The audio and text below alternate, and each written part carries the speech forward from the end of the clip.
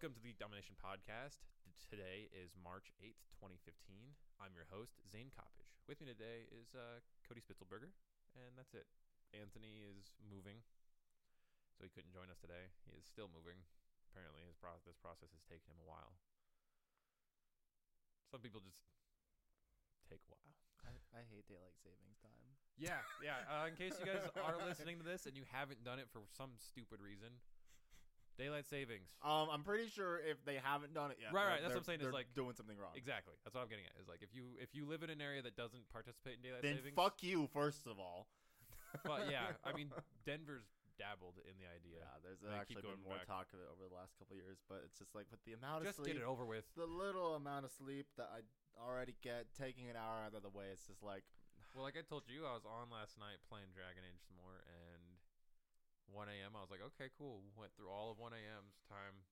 1:58, 1:59, 3 o'clock. 3 a.m. Oh. Suddenly it was 3:30, and I was like, okay, I'm definitely. Well, the just thing that sleeping. I'm always paranoid about is like, so I use like my phone as my alarm clock, right? I do And that too. I'm always just paranoid. That for some reason it's not updating with the Well, network. because I've seen it happen twice where it doesn't update, or it'll update and it will shift my alarms that hour too. Yeah. Oh, yeah. See, I've had it where mine, when it does that update, it'll sync with East Coast for some reason. And it'll decide, like, it won't do location See, adjustments. like mine didn't. And it'll go to the factory I don't think it default. did anything this time. Like it didn't update until I reset it, and then I didn't even check my alarms. But Yeah, I don't know. I mean, mine worked fine, apparently. I didn't check it this morning at all. So I checked to see Anthony's text, and that was it. Like, okay. But yeah, Yeah, daylight saving time sucks. a lot. I'm gonna cry. Although in the fall, we're always happier. We're like, oh, I That's got true. an extra hour. That's amazing. It's and true. Then, But again, like I was telling you, like it doesn't really equate to a loss of an hour of sleep. It's a loss of an hour of doing something. Right. Yeah, that's the problem. Is like I was just describing to you. I lost an hour of Dragon Age time that I was planning on having. I lost that hour that I'm never gonna get back. I'm gonna get back in the fall. Wait, they should just get rid of this whole process and just make it all Like the same all the year-round. time. It's just like, oh, but daylight saving times for the fuck the farmers. No one cares. There's almost no farms here in Colorado anymore. There are like 2. There's one on North Federal. Did you know that? Just way up on like 78th and Federal. There's one farm in the middle of like suburbia. Like some guy just has held onto that land. I mean, we have what's the It's freaking? 2 I work acres, at I a grocery think. store and I don't know. It's the freaking corn brand that's in Colorado. Oh yeah, Starts with an L. I know what you're talking about. Yeah. I don't remember what it's called, but that stuff's super good though. At the same time, Well, and I mean out east, obviously, like just out past the edge of like Aurora, it starts to get into like random farmlands. the Olathe corn. That's it. That's the one. I was like, well, this is gonna bother me now. But yeah. Regardless, So we've both just been Dragon Aging hard. yeah, basically. It's like, Once we both finally pushed ourselves past that stupid introductory phase. I feel like. 100%ing the hinterlands. Oh my god! Right, I did it. I finally last night. I finally knocked out 100% of the hinterlands. So proud of you. And then I got another mission from Cassandra that's like hunt down these mages. One of them's in the fucking hinterlands. So I have to go Bitch, back. please, please. Well, also if you walk over by the stables in your castle place, he'll make a comment like, "Oh, I should really get the horse master again." And suddenly, if you go back with Cassandra and do one of those like, "Hey, Cassandra, what do you think?" She'll straight up just tell him like, "There's a higher calling here. You need to join." And then he'll join up and be in your stables, and your horses will be there. All right. Yeah, it's kind of interesting. Like that game took almost 20 hours to really feel invested, and then Well, I mean, pulled in here's the other thing completely. too. Like I was reading, like apparently if you just focus on the story and nothing else, the game takes about 15 hours. Okay, I could see that. But you and me with our completionist's attitude in a massive RPG, I was like, no, I need to do everything. I unlocked 3. You unlock 3 Orlais regions after you unlock Skyhold. Right. I've 100% in one of them, and I'm like at 90% of the second one, and I've barely started that one today. That's gross. The one, I'll say this though, Western Approach took about 10 hours on its own. So far, the Emprise du Lion. Yeah, it's hard with all the French names. The French one. The Orlais ones. That one's taken less than an hour to knock out. Oh, wow. It was like that desert one. Like I started doing it. I was like, I feel like there's like not like a super ton for me to just like crack down and do. The biggest thing is there. The biggest thing the shard thing. Is the shard thing. Yeah. And then finding the shards that are there, obviously. Right. Well, like there's still like 3 more rifts that I need to go there and close. I was just I closed all the rifts. There's a cave on the upper part that apparently a side quest later will pop up, and then you'll be able to actually get the key to unlock and go into a dungeon that you can't access right now. You can only get into the first room when you'll just be swarmed by like 30 spiders, all easily killed by fire. Burn them. Yeah. Burn them all. But then, did you find that cave that I was talking about with the shard things? No. Okay, so did you get to the bottom waterfall area? Yes. Like I went into like I only had enough shards to get through like the first door and like. Oh, you did part of it. Okay, yeah. So yeah, that's the only thing is that's a cool area. I have only the last 3 doors on each, like 1 door on each one, and I'm done with it. Each one requires 18. I just hit 18 on like I can open up 1 door now, and I still have to finish scouring the place I'm at now, which has another 11 shards in it. And then I have the last zone that I have to scour too, and that's got to have a bunch more, like 20 something in it. And then I just got to double check myself, like go back to the Storm Coast to make sure I got 100 or 100% of those, because I'm not sure I did. I know for a fact Hinterlands is done. Fuck that place, I got it done. Yeah, it's just crazy. That game has so much going on. Well, and just kind of give you an idea. I remember like 2 months after Dragon Age 2 came out, BioWare on their Facebook page and their Twitter were both like, hiring game designers. We need to design more complex dungeons. Because every dungeon in Dragon Age 2 was a copy and paste. Almost everyone. Like there was like 5 layouts and they just copy and pasted those 5. Do you know everywhere. that Inquisition was originally planned as a standalone multiplayer for Dragon Age 2? I could see that because the multiplayer feels solid. The multiplayer is pretty good. And that would make sense because the fighting animations are the same. Like the exact same when you're holding R2. Yeah. And then it was like, oh, maybe we should actually make a game out of this. I'm happy they did. Yeah. It's friggin' good. Like, I mean, we both have agreed, like it's just taken a long time to feel invested. I attribute a lot of that to the fact that it's a startup. With each game, it's a startup character. The thing with Mass Effect is you have one character running through all 3 games. Yeah. So your attachment continues and progresses. Whereas Dragon Age 1, 2, and 3, you're introduced to a new character who's loosely somehow associated with the original or the previous character. This one isn't at all, I don't think. Except for you hang out with Hawk. Yeah. That's literally it. And there's other people there, but like not any he physical has no relation to whereas the other like heroes. Hawk was a cousin to the protagonist canonized first character. It was funny when you meet Hawk and he's like, I have a friend in Grey Wardens. I was like, is that the first guy? And I completely forgot for about 10 minutes that he's dead. Well, he can be. Well, in my timeline, he's dead. Right. He was dead in my main game, and then I did the alteration, so my second character is going to experience a different storyline where actually that guy's alive. Oh, that'll be interesting. Yeah, I'm curious because like I started up a Kunari rogue because I was like, that's totally weird. I want to do that. Like that's the weirdest combination I can do. My second character is going to be a Kunari warrior. Yeah. Go Iron Ball. Yeah. Are you going to go full on iron, like 2-hand or I think sword so. shield? Okay. Yeah, so I'm doing twin blade or no Archer Kunari, which is just yeah, exactly. Like your face is crunched up because of that. That's the exact. I was like, I kind of want to do it. Like it's just so weird. What's cool is the Kunari that you choose, no matter what, is going to be what is it called? Is it Ben Hasrath? That's the one that's not. No, that's not the right word.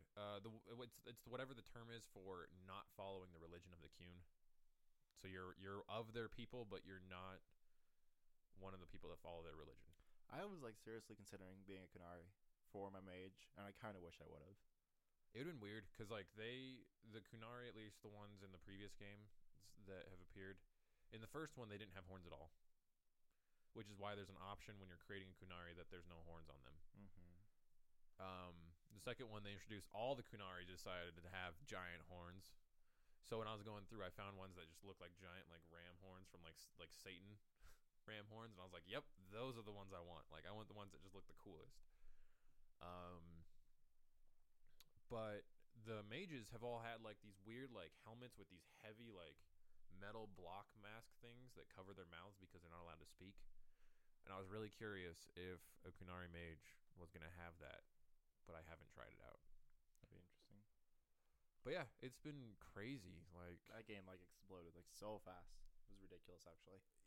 Pretty much the moment you do that first storyline, you're like, well, it's funny for me. It was literally like the second you go to the capital. Like I watched that. I watched it, but Katie was there and like. No, you watched it while I was here. Because I was right after podcast last week. Oh yeah, you're right. And I wasn't really paying attention. That's all. Like so was me and Anthony that were distracting you. Yeah, I'm sorry. No, I'm just saying. Like, regardless, like I just missed out on what was going on. Like I understand that it was Templar that was like, who showed up and he was just sort of like. Meh, and he acted weird. He had like a strange behavior to him that kind of like showed that he was under influence of something.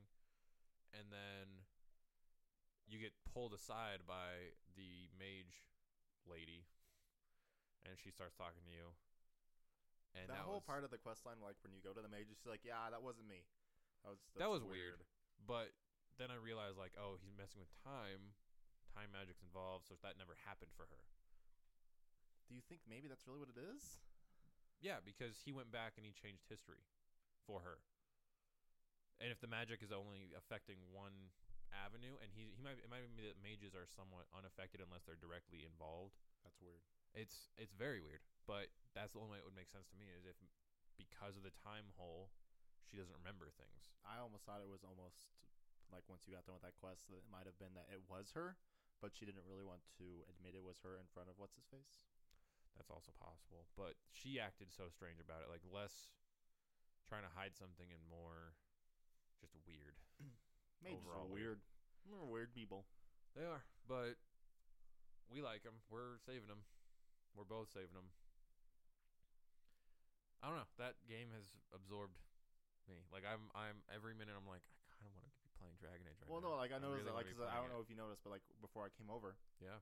I hopped on just to like get some more ward table things. I was like, "There's fucking Zane, still playing Dragon Age." There he is again. Yep. Well, and half the time, like I was telling you, like when you set up those war tables, you can literally just let the game sit there. You can even turn it off, but yeah, you can. That's what I did. Let it sit there if you're gonna plan on coming back in the next like 15, 20 minutes. So I've just gotten in the habit where if I'm gonna be doing something that I know it's not gonna take too long, and I know I'm gonna come back to it. Leave it on and let the guy stand outside the door and just go right back in 15, 20 minutes later. All right. Yeah, I'm sitting on fucking 2 missions that are over 20 hours each. Holy shit. So 5 or 6 o'clock tonight, I'll be able to access them and then reap the rewards from them. One's finding a special blade, a fancy blade that is I think 22 and a half hours. Jesus. And then there's a mission that I sent Colin on that's 20 hours, and it's like I don't know. I think it was like a peacekeeping mission of some kind. But yeah, like they're getting long. They're getting really long missions. It really sucks because I'm like, I want to play like multiplayer, but I was like, I really want to play a single player too. It's like so hard. Oh, it's absolutely the most difficult thing ever. Like, we jumped in for a little while yesterday. And it was fun. But by the end of it, I was like, okay, I want to go back to the store. I went right back in. Like once I left to go to the store, like I said, like we went to the Target or something, came right back home. Did what I need to do, cleaned up some of the spots around here that just need to be cleaned up, like very small amounts. Katie went to go do something else, and I just was like, right back into it, like right back into the single player. Like I kept telling her, like, I want to fight a dragon. I really want to fight a dragon. Well, it's like when I get home, I think I have like, I started the Night Enchanter thing like right before I left, so I'll just have to finish that real quick. Oh yeah, which is just the resource gathering, which you can actually send Colin I did that. Okay, you did that. Yep, I did that, and then cool. I just gotta find the writings. And I need like one more of the other material. The writing is up with Vivian. Yep. You have to hop across her bed. I have to find her bed. You know the door that heads towards the war room in Skyhold? Mm-hmm. Across the hall from it, there's another door. So like if you're facing from the throne, it's on the left side of the room. It's not the first. Oh, is it the quarters area for everyone? Everyone lives there. So basically what you do is you like I said, you go to the second door on the left from the throne. And no, yeah, I've been there because you just go upstairs. I ended up after I did decide I'm gonna romance Josephine because I'm just like, I don't know what it is about Cassandra. She started flirting with Josephine, and then like in the personal moments with Cassandra, I'm like, I kind of like her. And then there's moments where she'll like try to interact with other people, and I'm like, fucking, you're a bitch. Like, why do I like it? Like, only in the interactions where it's like very personal is where I'm like, she's cool. We've mentioned this too, but like the romance as a whole, they're stupid. Awful. Well, if you're going to be a male straight, yeah, that's the one that's the worst in my opinion. Because like I could see women enjoying Blackwall. I could see them even trying to flirt with Solus. Like I could see, so I know one girl who like flirts with Solus in her game all the time. Well, because you can if you're an elf. That's right. He is very particular about from a female elf. Sarah, fuck her. God, she's annoying, but I can understand the appeal of personality over that obnoxious. I remember just voice. reading like so much. It's like just people were just like, I feel like my best option is to be gay with Dorian, but I'm okay with it. I was like, all right, fair enough. Dorian's like, he's a cool character. He's pretty cool. He's kind of obnoxious. This is sort of spoilery. Oh my god! It's not groundbreaking, still spoilery. But the dude from the mage mission, that Tevinter dude, you capture him, and you get to place a judgment upon him. He's one of the judgment missions you can do. I tranquiled him because I was like, "You're right. You know a lot of stuff that's really important. I'm just gonna remove all your emotions. I'm gonna make you a tranquil, and you're gonna work here." Everyone only Iron Bull. I think Iron Bull and Cassandra were the ones who were okay with it. Everyone else was like disapproved. And I'm like, the townspeople, like the mages that were on my side, hated it too. I was like, really? Like, this was something that mages created to take care of mage problems. Like, I'm just following suit. I don't know. Like, it was one of those moments where I was like, no, he's gonna be tranquil for me. Like, that's it. And everyone hated it. It was weird. People are weird. The way they structured some of the game's decisions based on like their personalities is weird, because sometimes it doesn't, like, you're like, oh, this person really loves again, this. too, like the game, like, and all the Dragon Age games have done this, where they kind of lean you towards siding with the mages more than Templars, because the Templars kind of hold themselves in a kind of asshole way. Yeah. And all the more there's always exceptions. So like you go and you do the mission with the mages and you free them, everyone disapproves. It's like, what? Oh, all right, bitches, please. Yeah. Well, everyone disapproved, and then as you go talk to them personally, you can turn all their behaviors to being like, okay, I get it. Like, yeah, you probably made the best I'm pretty sure decision. my Vivian hates me. Yeah, Vivian's never going to turn around. But, like, you can flirt with her. You can actually flirt with her, but it'll never go anywhere. Yep. Which I'm like, really? This is what's funny. In my game, I've just made it a running habit and kind of my own little running gag for myself that chick that you always meet every time you go to a new place, that dwarf, flirt with her. Can you with her? You can just flirt with her. Oh my gosh. That's every funny. single time I go to see her, I'm like, oh, you don't look so hot. What's going on? Like, what's happening? And then she's like, oh, I shouldn't be telling you this. You're the leader of the Inquisition. And I'm like, see, girl, why don't you come over with me? I'm the leader of the Inquisition. Show you a nice time. And in my head, I was like, actually, I wouldn't have minded. Like, she actually has personality. It looks fun, and actually is kind of like, they actually made attractive to an extent with her face. Like, obviously they're video game characters, but you do want to kind of impart some of your personal taste in there. And it's just a matter of like, Sarah looks like she has a ass face, just ass face. This little dwarf has a prettier face than this elf over here. Like, I don't know. It's I feel weird. Like the companions go from like super awesome to the super meh. Just absolutely. As a whole. Well, and like I was going to explain to you today, which actually this is exactly when I was hoping to explain it. Like you were in Blackwall is probably the most compelling character you come across just personally, and I would say that or in Iron terms, Bull. And I would agree. Like in terms of Dragon Age Inquisition, the most compelling ones that you meet. And then I thought about it, and I was like, well, Varric is Dragon Age 2. That's when his story is told. Right. When you come into Dragon Age Inquisition, you should know pretty much his whole story. Now he's just with you, commenting on your life. And applying that previous experience and previous knowledge to the current situations. So, like, I felt like some of the Cassandra was kind of loosely introduced as a running thread through Dragon Age 1. And there's actually a great fight between her and Varric.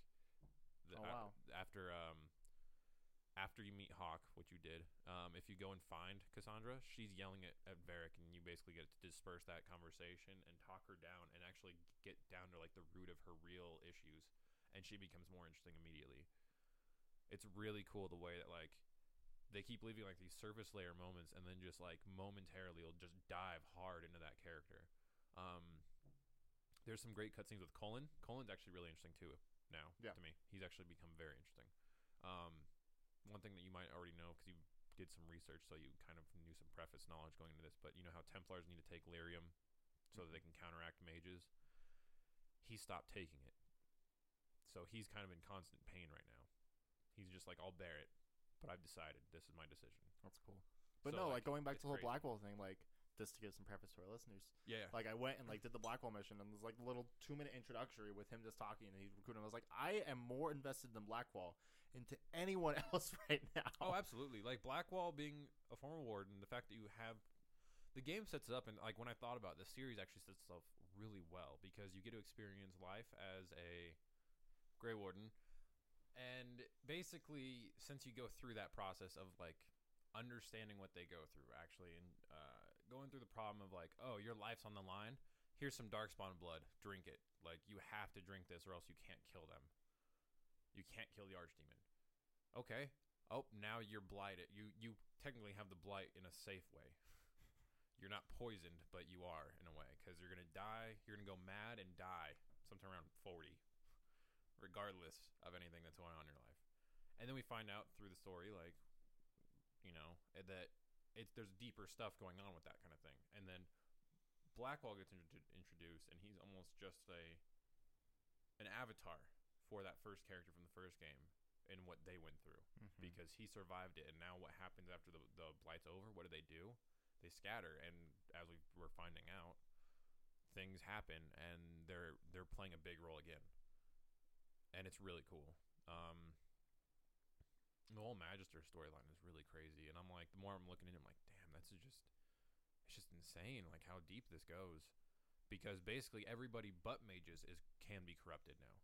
Yep. I mean, force feed someone some red lyrium or give them some Darkspawn blood and they're controlled. Guess what? Mages don't consume any of it. One way or another, the only way they can become corrupt is becoming an abomination. Yeah, exactly. But that's a completely different thing in general. Exactly.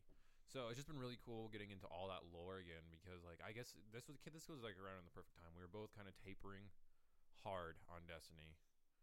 I mean, hell, this week we just knocked out Nightfall. Did we even do the weekly? I don't even know.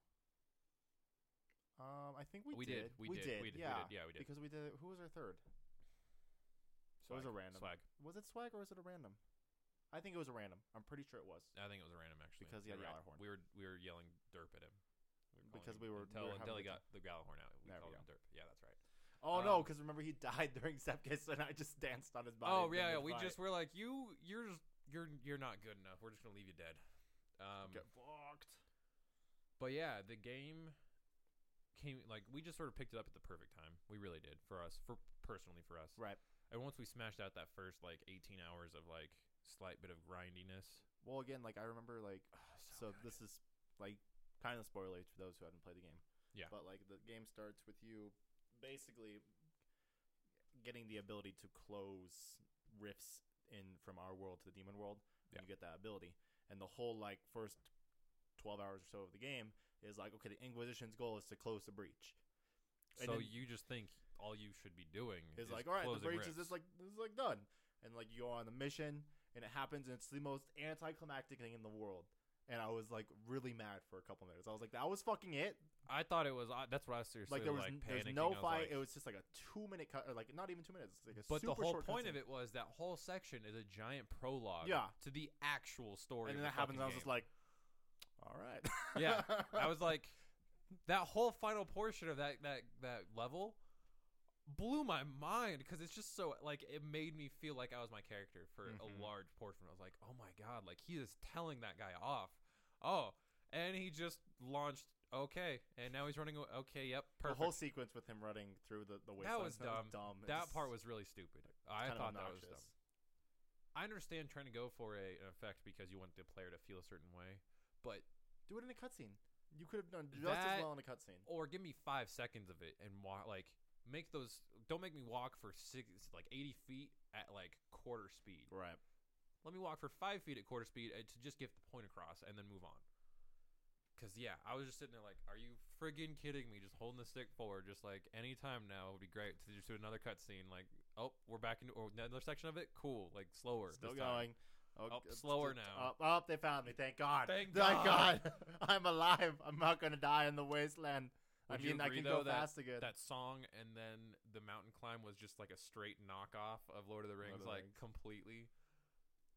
I remember, like, I was on party chat with you. I was like, "Oh, they're Lord of the Rings me." No, you. Oh, I was you texting me. Yeah, I was like, "No, you're just like the game just totally Lord of the Rings to me." And my response was, "One ring to rule them all? Stupid fat hobbitses." And then I was like, "No, mountain montage." And you're like, "Oh, that was my next guess." Well, and then like it was like I meant to send this text but never went across. I was like, actually, that would have been my guess after dwarves being tossed across a pit or an elf sliding downstairs on a shield shooting things. Which then I replied with like, basically that more than likely, I'm pretty sure the DLC character from the second game has a cutscene where he slides down a set of stairs shooting things with arrows. His name was Sebastian. He wore like solid white armor. Has Varric referenced Sebastian in your game? I don't think so. He did it in my game towards but I don't think Blackwall. I didn't do didn't change any of the Dragon or the 2 DLC for mine. Yeah. I'm pretty sure I left it untouched, so my storyline probably thinks that's never happened. Right. Yeah. So basically, like, to put it very simply, Sebastian's a royal person who fights for the Chantry. He used bows and arrows, and he wore solid white. He was a very uptight kind of character. It's kind of cool. Varric compares Blackwall to him, and he tries, and basically he's like, "You're too nice to Blackwall." And Blackwall is like, "Is niceness a problem?" And like he's like, "You should be taking this as a compliment." The other guy would have taken it as a compliment, like, cause then he compares it to Sebastian directly. It's pretty cool. Like the number of those little bantery moments. Like we were even talking. One just happened to my game that you've heard like 7 times. That made me laugh my ass off. Blackwall and Iron Bull. We could fight crime. That's what we're doing, right? And Inquisitor, technically, like if you want to get down to it, all of them except for Varric had like an actual title. No, it's Inquisitor, Blackwall, and Iron Bull, and their friend Varric. With Bianca. I crafted some Grey Warden armor for Varric, and I entitled it Bianca's Choice. I noticed. I was like, you know what? If I'm gonna be doing these and making them like really cool, I'm gonna make them personal to each character. I'm actually gonna start doing that now that like crafting gear actually is more important for me. Wait, actually, till after you get your masterwork person down there. It should be after you do your first mission out of Skyhold. Which area? You just leave basically. Go do one thing, not even like a full-fledged mission set of stuff. Like just go leave and come back. I already did that. Essentially, like, is it now like scaffolding everywhere? No, like everything's like, well, like mostly reconstructed, but like scaffolding pieces are everywhere. Yeah. Okay, yeah. So then you should be fine. There should be a. So if you go back to my forge area, there's the masterwork person. Or like what? No, you should go to. I think it's on the war table first, and basically you just it should say something like Arcanist. Yeah. Okay. It should be like a 20-minute mission, I think. You wait for it. Get done. Once I was like reading, because I was like, where the fuck are the specialization trainers? And I was like, everyone's like, yeah, you need to leave and come back. I was like, oh, okay. Yeah. So you should be able to unlock the Arcanist, and then she'll appear in that undercroft forge area, undercroft or whatever. Yeah. And it's a dwarf.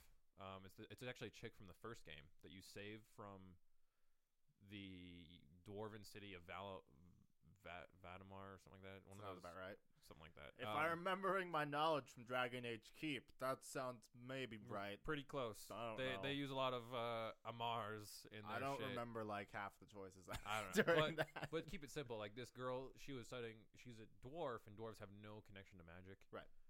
But she studies magic. She's fascinated by it. And so, like, if you set her free, essentially by encouraging her to leave, she appears in Dragon Age Inquisition as the Arcanist, who will then masterwork all your armor and weapons. That's cool. And masterworking is really cool because it'll just add an additional weird effect to your armor when you craft it.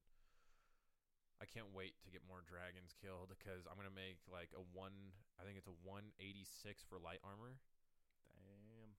That same trench coat I'm wearing, but when I first craft it, it's solid white. Ooh. Yeah. Fancy. So I am very excited because I'm gonna do that for sure. Fancy. And if I have enough leftover materials, I'm gonna do a hood that way too. And maybe I still don't have any fucking hoods. I'm pretty sure my Inquisitor has been wearing the same helmet the entire game, and it's a stupid little like leather cowl. I'm just like, this is the reason why I'm hiding helmets. Yeah. All the helmets look fucking stupid. And like right I'm happy I have a hood because like I'm not exactly satisfied entirely. Like I keep looking at my character, I'm like, I like it, but I also I've really grown hate on it. mine. I've grown on mine a lot. Like I remember like sending it to you. And I was The like, this is only pretty thing- good. And then like 2 minutes later, I was like, I wish I wouldn't have done red hair. Right. But The it's only like grown thing, on me. the one thing I wish I had done is slim out the jawline a little bit more. Because I was looking at it again. I'm like, man, I must have been tired when I made this. Because that does not look what I feel like wanted. that second voice in general just doesn't match. And you and I did the different voice sets actually. See, I like my voice set. And I figure it's probably actually because it's more in temper with my voice. Maybe. So I relate to it more automatically. It's more of a deeper tone, and naturally, as you know, like and people listening can tell, like I have a generally deeper voice. So obviously, I'm going to attach more to clearly my voice is deeper, Zane. that. You really want to play this game? I was apparently possessed by a demon. Don't worry about it. Don't turn into an abomination, Cody. But I do like you and I both kind of looked at it and like mage. Oh, yeah. Mage, definitely mage. Like, well, everything you were telling me, it was like the game kind of sets you up to be a mage. Everything I was reading, consider being a mage. And I was like, it is the most fun. Mage. Like at the end of the day, like I was really considering. I've messed around a little bit with Blackwall. I've messed around. I With really like, Varric. especially with what I've done with the Yep. multiplayer. Yep. And I like saying again, well, I'm gonna do Kunari Warrior 2-hand. It's because like I've been having so much fun with Reaver. Okay. In the multiplayer, that was like that's pretty fun actually. See, and like I was messing around with the archer, and actually it plays very similarly to the mage in a lot of ways. I can see that. It just works with a shit ton more critical, so you just see higher numbers pop more frequently, and you're just like, man, if I have a good set of warriors in front of me, like basically aggroing the shit out of the enemies, my archer's gonna be fucking badass. So I'm excited to get that Kunari going because like I chose it just on a whim, like because normally when I was doing in Dragon Age 2, I chose Twin Blades. That was my rogue that I was like running with consistently. I'm really happy. I don't know if Archer. I'm gonna do a rogue. I don't know what it is, and it's like they just feel kind of like the outlier class in a way. In some ways they are, but they kind of like require their own little different kinds of. It takes a completely different mindset in a lot of ways because a lot of it is trap making. A lot of it is like let me stealth around, but let me just hit with a shit ton of crits that are just gonna pop like 1,400 out of nowhere. And you're like, no one else on my team can even hit 200, and I just popped 1,400 out of nowhere. Like it's that kind of mentality where you're like, okay, I can drop enemies like clockwork. But mage is just enjoyable. The fact that we both did, like, we both looked at it, we're like, enchanter. Man, like, I thought arcane about enchanter. necromancer for a while. And I contemplated the other one. Rift mage. Yeah, the rift mage for a little bit. I was like, that kind of looks cool, but and then I was like, no. Well, they see it, no. and then like how I'm like doing it is like, I'm gonna make because like your Dorian is a necromancer, so I'm just gonna make him like what mine would have been. Yeah. The necromancer essentially this turns into a dot class. Yeah, More well, or less. and in essence, all mages have the opportunity to have a lot of dot going Well, on, right. like just in general. Well, Um, because it actually like the dot, like the necromancer tree synergizes well with the fire tree for that reasons. Right. See, and I think my Dorian has a lot of ice and electricity, so he'll be a little bit different. But I'm not. I think I I'm haven't actually played with him. because I'm rarely ever gonna play with her. My Vivian is gonna be like the same build as me since we're both Knight Enchanters. Yeah, well, essentially that's what I'm going to do with her. I'm going to, I think, instead of doing a lot of fire, I'm going to do something else that, like, essentially Maybe keep I'll filling make in the her- gaps. Because, like, my character's strong in fire and has a lot of, like, just that one tree of spirit. And it's probably, I'm going to probably add, like, 1 or 2 more ice ones on there just because ice is effective against those rage demons. Those rage I demons grabbed suck. just that freeze just for that. And that's what I have it too. I've just for that moment. But then I think I'm gonna add the perk for the ice dash so that I freeze enemies as I pass through them. That dash is so fun to use. Oh, it's awesome. like I started just like, man, my horse is useless. I'm just gonna run around with this. Like, Well, remember, there's just times where I'm just like, oh, this place, like, maybe if I just shoot behind him, he won't know. Nope, he's still shooting at me. Well, that was fun. well, that's the beauty of it. Like once you get that arcane vanish thing, dash vanish.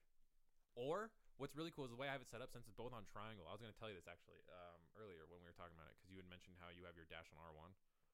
I have it on triangle, and I realized I did this on accident, but dash, release this, and he'll start swinging immediately when he comes out of it.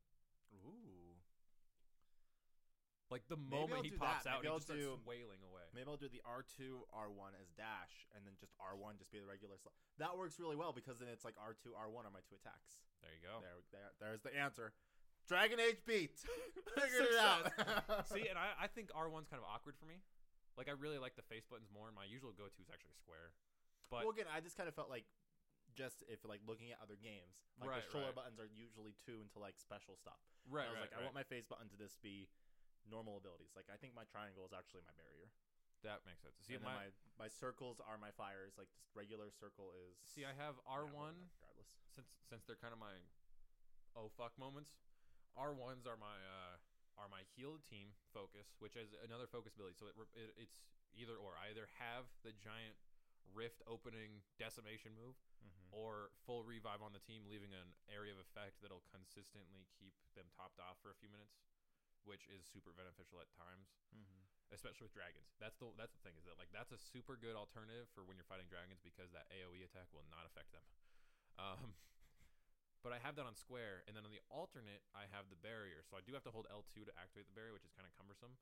But I'm probably just going to wind up switching those, because I do like square being my barrier in general, because it just my square taps right it. I think my square is my Mark of the Rift right now. I just haven't adjusted it. That's the default where it replaces. Right. I had something else there before.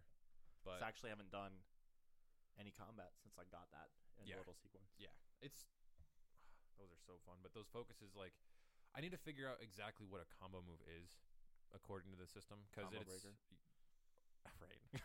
I feel like it's probably just multiple people attacking the same thing. And that's what I thought it was. Google. But I've done that. I've set up multiple people attacking at the same moment using like combination attacks of what I thought they were. But now I got to find out if there's like actually like specific attacks that go together. Because if you set them up, I have the update for the Inquisitor class. That's as you do combo attacks, all of your team's focuses will jump up a large amount during combat. And if I can get that to, essentially proc more times, I'd be able to unleash that way more and be more effective in combat. Okay, this is weird. So basically, this is how it works. Each class has a certain status effect they can inflict, and certain quote-unquote detonator abilities take advantage of that status effect caused by other classes. That makes sense.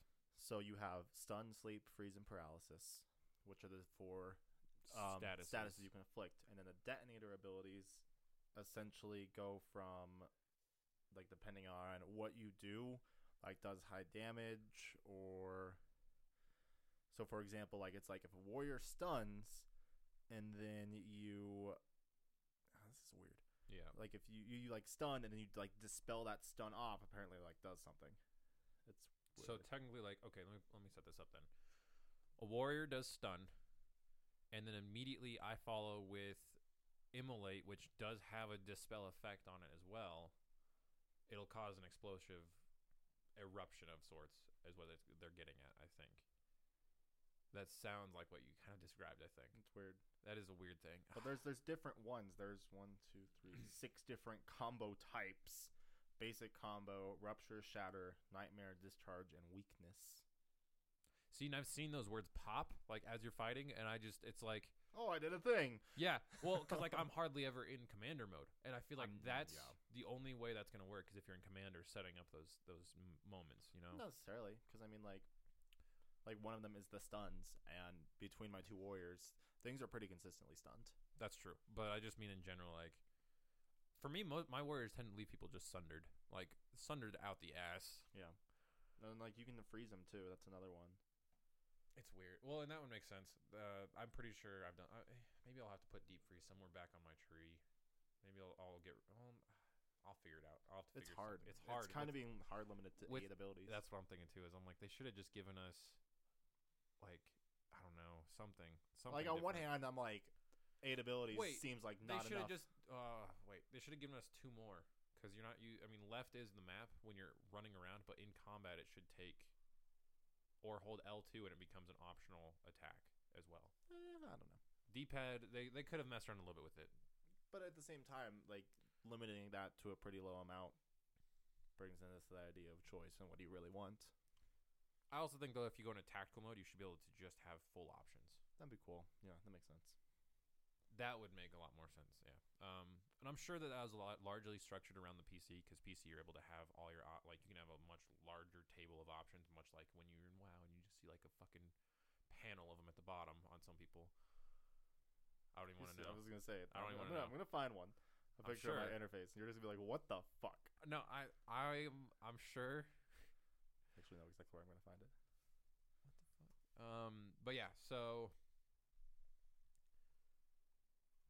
I don't know. It's been really cool to just see all that come out and see it, and like the fact that we're both playing it, like I love that we're tossing back ideas.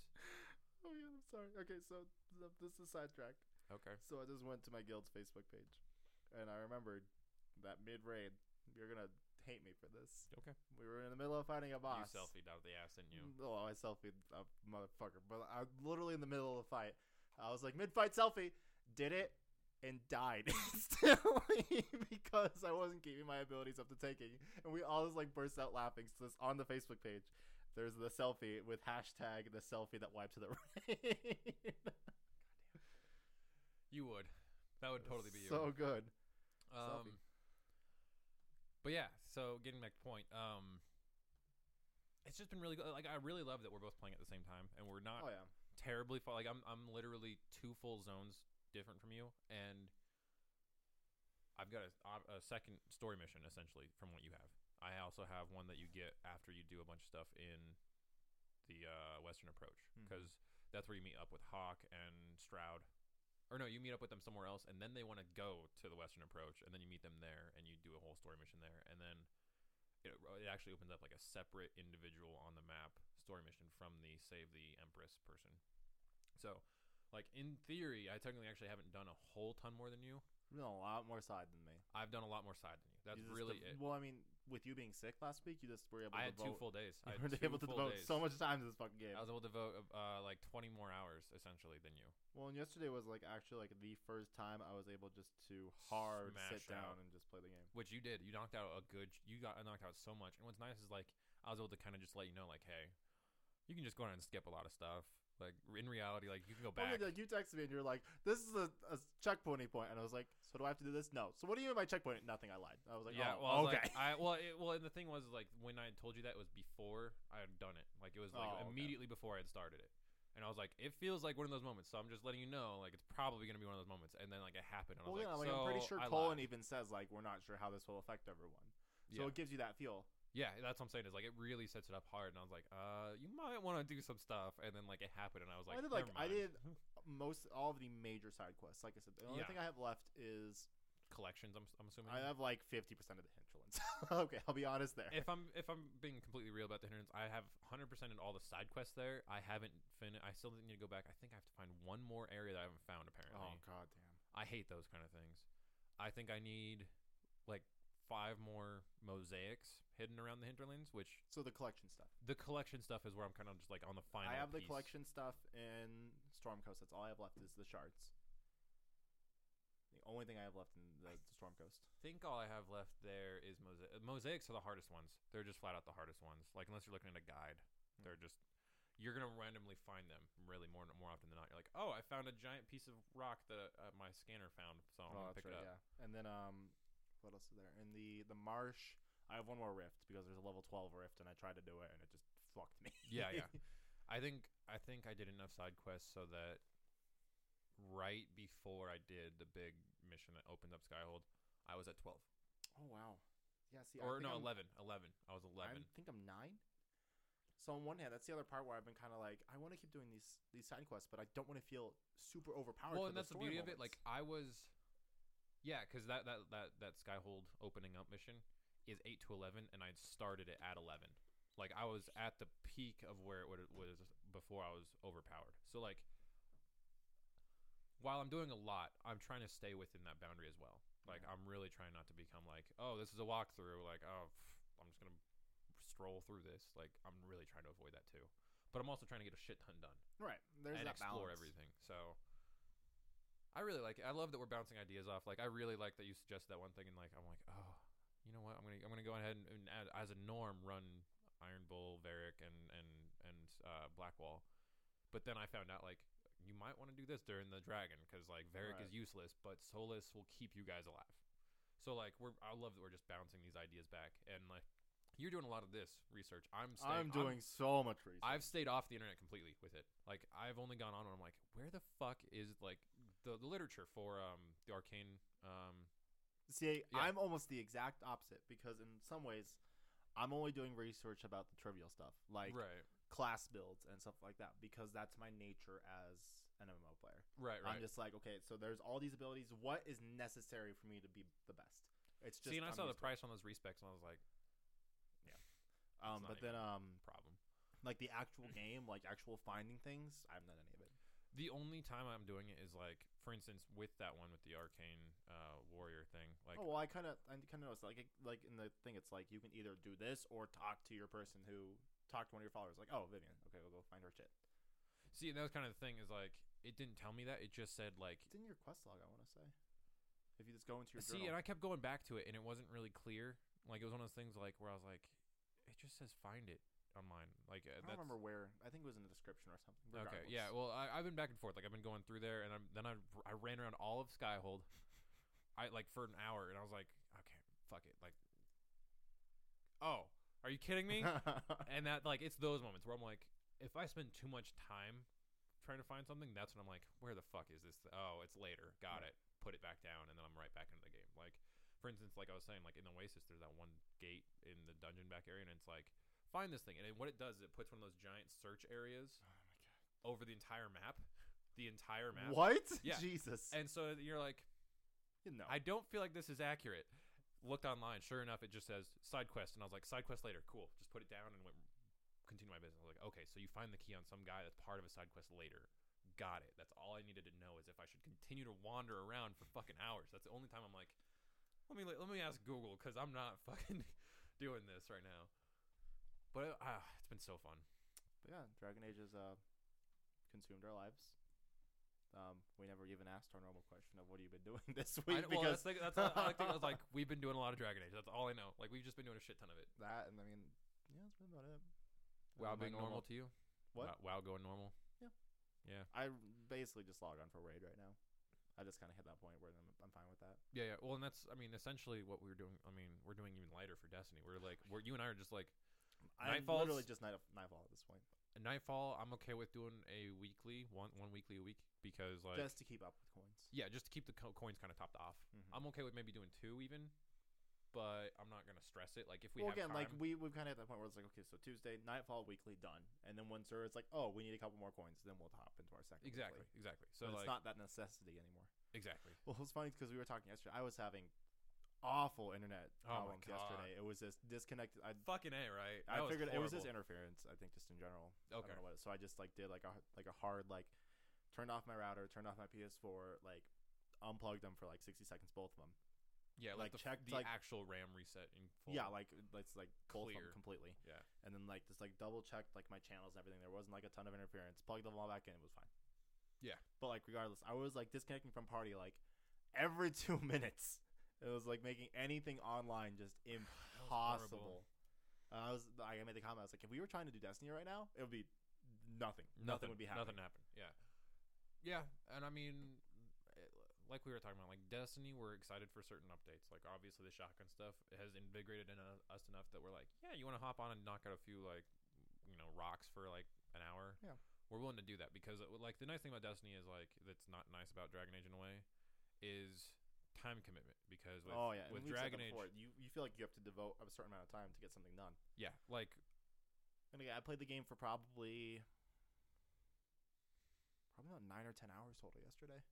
And I finally felt like I kind of took that step and got everything done. Yeah, yeah. And see, like, the one thing I find frustrating is, like, Destiny, I'm able to hop on, like, say, during my lunch even, knock out the daily if I really wanted to. Well, if you're going to hop on a Dragon Age for your lunch, what are you going to get done? I've done it. And it's one of those things where, like, I'm trying to finish up a conversation because those conversation trees are horrible. But you don't want to miss something because it might move on and you might lose that person and lose some codexes that might apply. So you're just... That's why I've gotten so used to just tapping squared through most of the conversation questioning portions. Mm-hmm. Like the questions, I'm like, I don't actually care that much about what you're saying specifically right now at all. And you are unimportant to me. I hope you realize. But you might hold a piece of information that is. So I'll smash through this real quick, get the information logged in my game. Hopefully the conversation finally finishes, and usually it takes like 10 minutes total time. So like I've had to set myself up where like if I'm 20 minutes away from having to go back to work, I'll just flat out won't do anything with any interaction with anyone. Like I'll be like, okay, might kill something, might wander around and pick up some resources. That's it. That's all I can do for like murder everything. These last like 5 minutes. My face, goodness gracious. And then I'll save and quit. Like it's become one of those things where like I can only do like patrol and pick up some resources during my lunch, which is kind of convenient because like I don't set aside enough time to actually devote to resource management. And there's a lot of that in that game now, especially with the masterwork stuff going on. Like, needing those resources has become more vital. So, good and bad. But, yeah, Destiny's kind of just become that, like, oh, I got, like, 15 minutes. Okay, I can knock out one thing real quick and get something for done. me, it's kind of WoW. That's just... Yeah.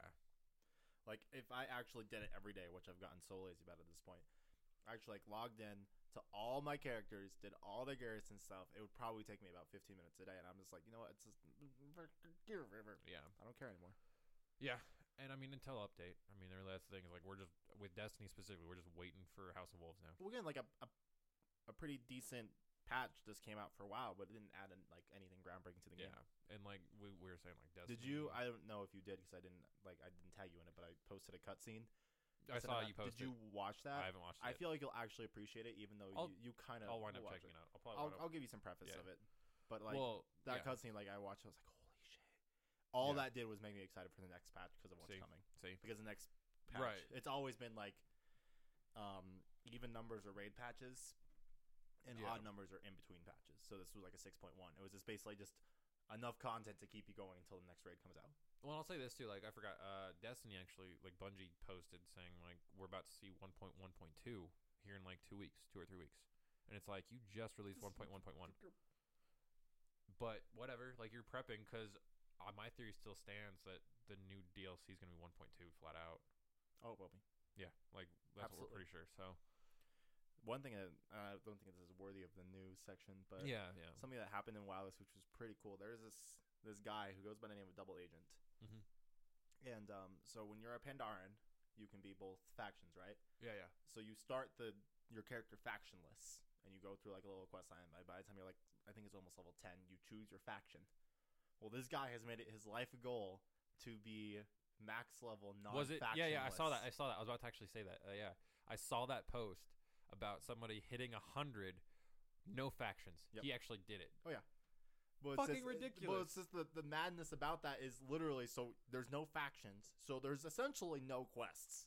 So basically, what this guy does nonstop is kill shit on the island and like pick herbs, and it's such a menial amount of experience at that level. That's horrible. Like it took him 2 weeks of doing that straight to go from just 99 to 100. I was like, this guy he's a hero. He's something. Yeah. It's kind of cool. But yeah, so like that's pretty cool.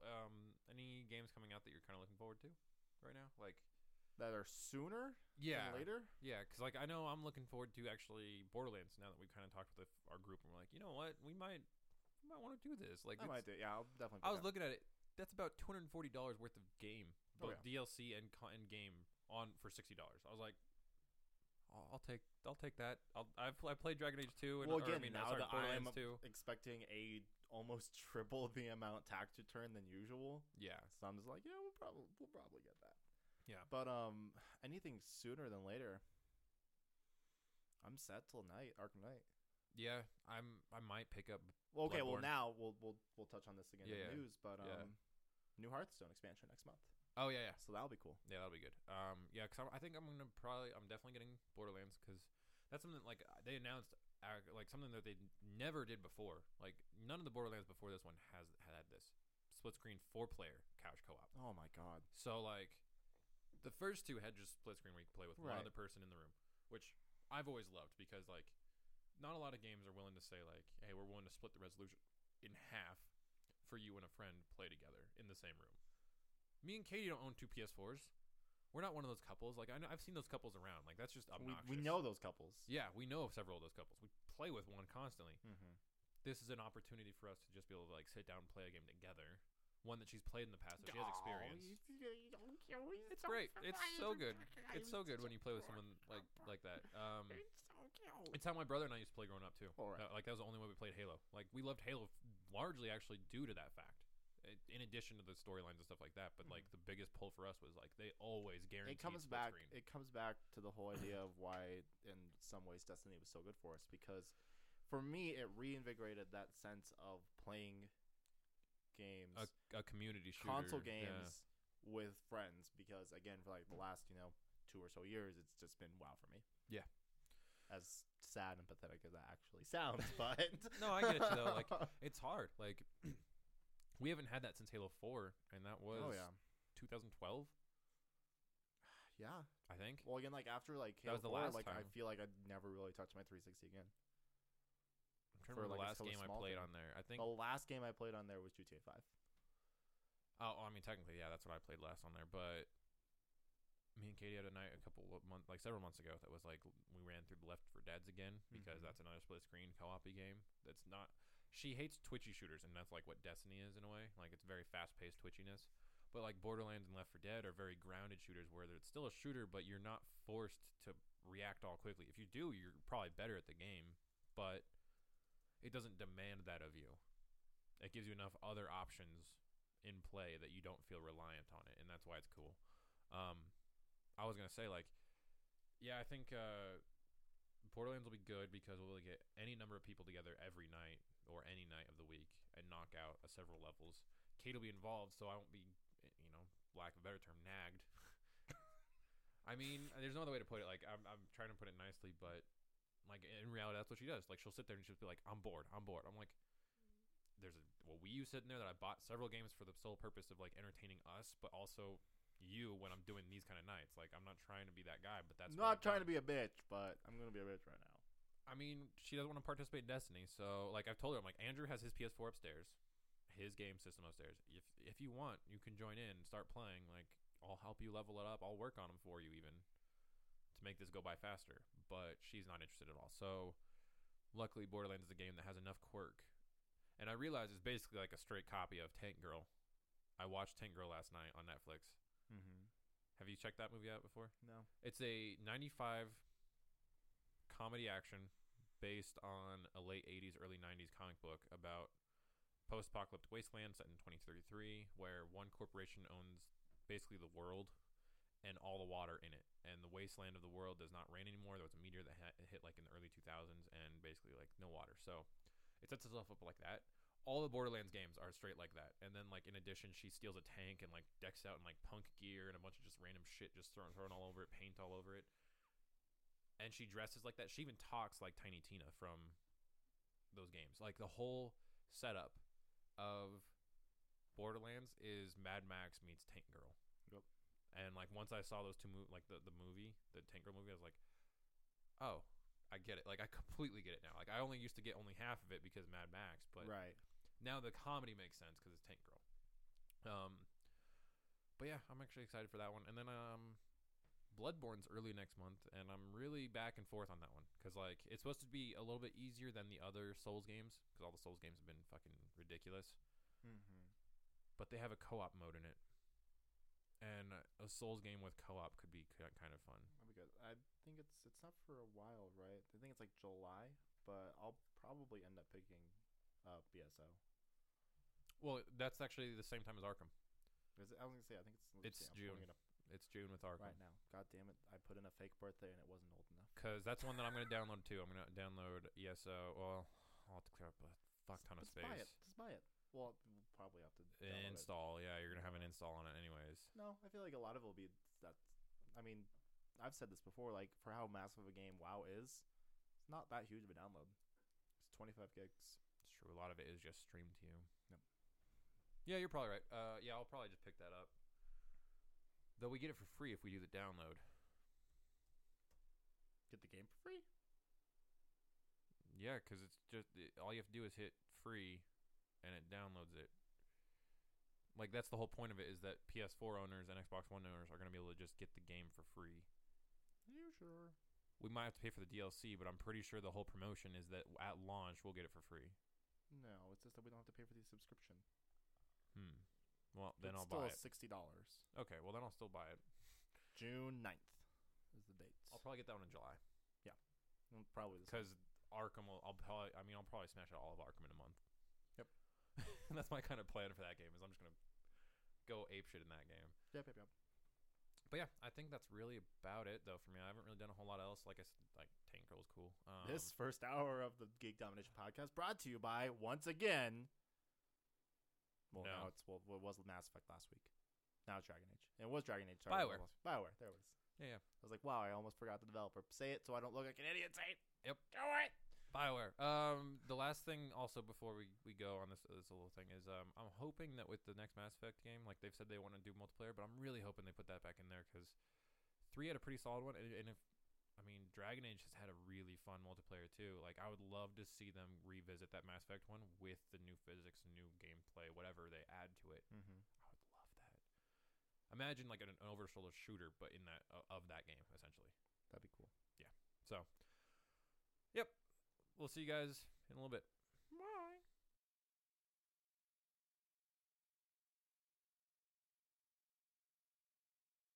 Welcome back to the Geek Domination podcast. Now we're into the nerdly news. We don't have Anthony here to make noise. Yeah, I know. Anthony's the one who keeps that spirit alive, I think. All right, well, let's make this nerd nose. News. Nerdly news. Nerdly news. Anyways. Nose news. All right, so across this week, we have gathered a lot of news. I think dying right here, actually. No. GDC and PAX took care of most of that work. Like, just a lot of stuff sort of came out from developers because they were doing interviews and either let stuff slip or told stuff that they wanted to be told, and it came out. So to start things off, Final Fantasy 15 got some stuff. Final Fantasy 15 got a demo. Well, the demo's been in the works for a while. Right. It'll be about 2 hours. About 2 hours. It's included with the pre-order of Final Fantasy Type 0 HD. Yeah, that's right. Which was a PSP game. I think it was only in Japan, but it was like super successful. Yeah. So it's like super it's coming good. here. It's coming here. I don't remember the date for that, but I think it's soon. I'm pretty sure you're right. But so we had some stuff at a PAX come out with that. They're going for more realism. Yeah. Which you can tell just from the visuals. It looks more realistic than but like 13. In that specific article, I don't think it was specifically talking about the graphics. Right. I think. Well, I was thinking art style personally. That too, but I think that what that main article was trying to get across was more realistic characters in a sense. Oh, yeah, that makes sense. Like looking at Final Fantasy of the past, like 95% of the characters are pretty dull. 7 had the most compelling in my recent memory. I think 10 had some decent. There were some decent characters, but at the same time, like the character growth is there, but on the surface and like the decisions they make, don't really seem like real people, and that's something they really push for in this game. Yeah, so that's cool. I'm still excited. 7 felt like it had proper motivations behind the characters. 10-2 felt like it had kind of proper motivations. To this day, I motivations. still don't understand half the story of Final Fantasy 7, and I've played the story and Crisis Core and everything. Like, to this day, I'm still just like, so this Cloud a clone, or is he not a clone? Yeah, it's a little convoluted. I think it's supposed to be there for that reason, that you're supposed to just never know. I think at the end of the day, I get that, but it's a little silly. Yeah, it is. But I do like that there's real motivations in that, and it gets very confusing. All the Final Fantasies have very convoluted, overarching stories, even at the end of the day. Like, I still have to read the synopsis on 7. I'm like, I think I understand the whole thing. Like, I've played it twice. I've read this a few times. I've watched the films.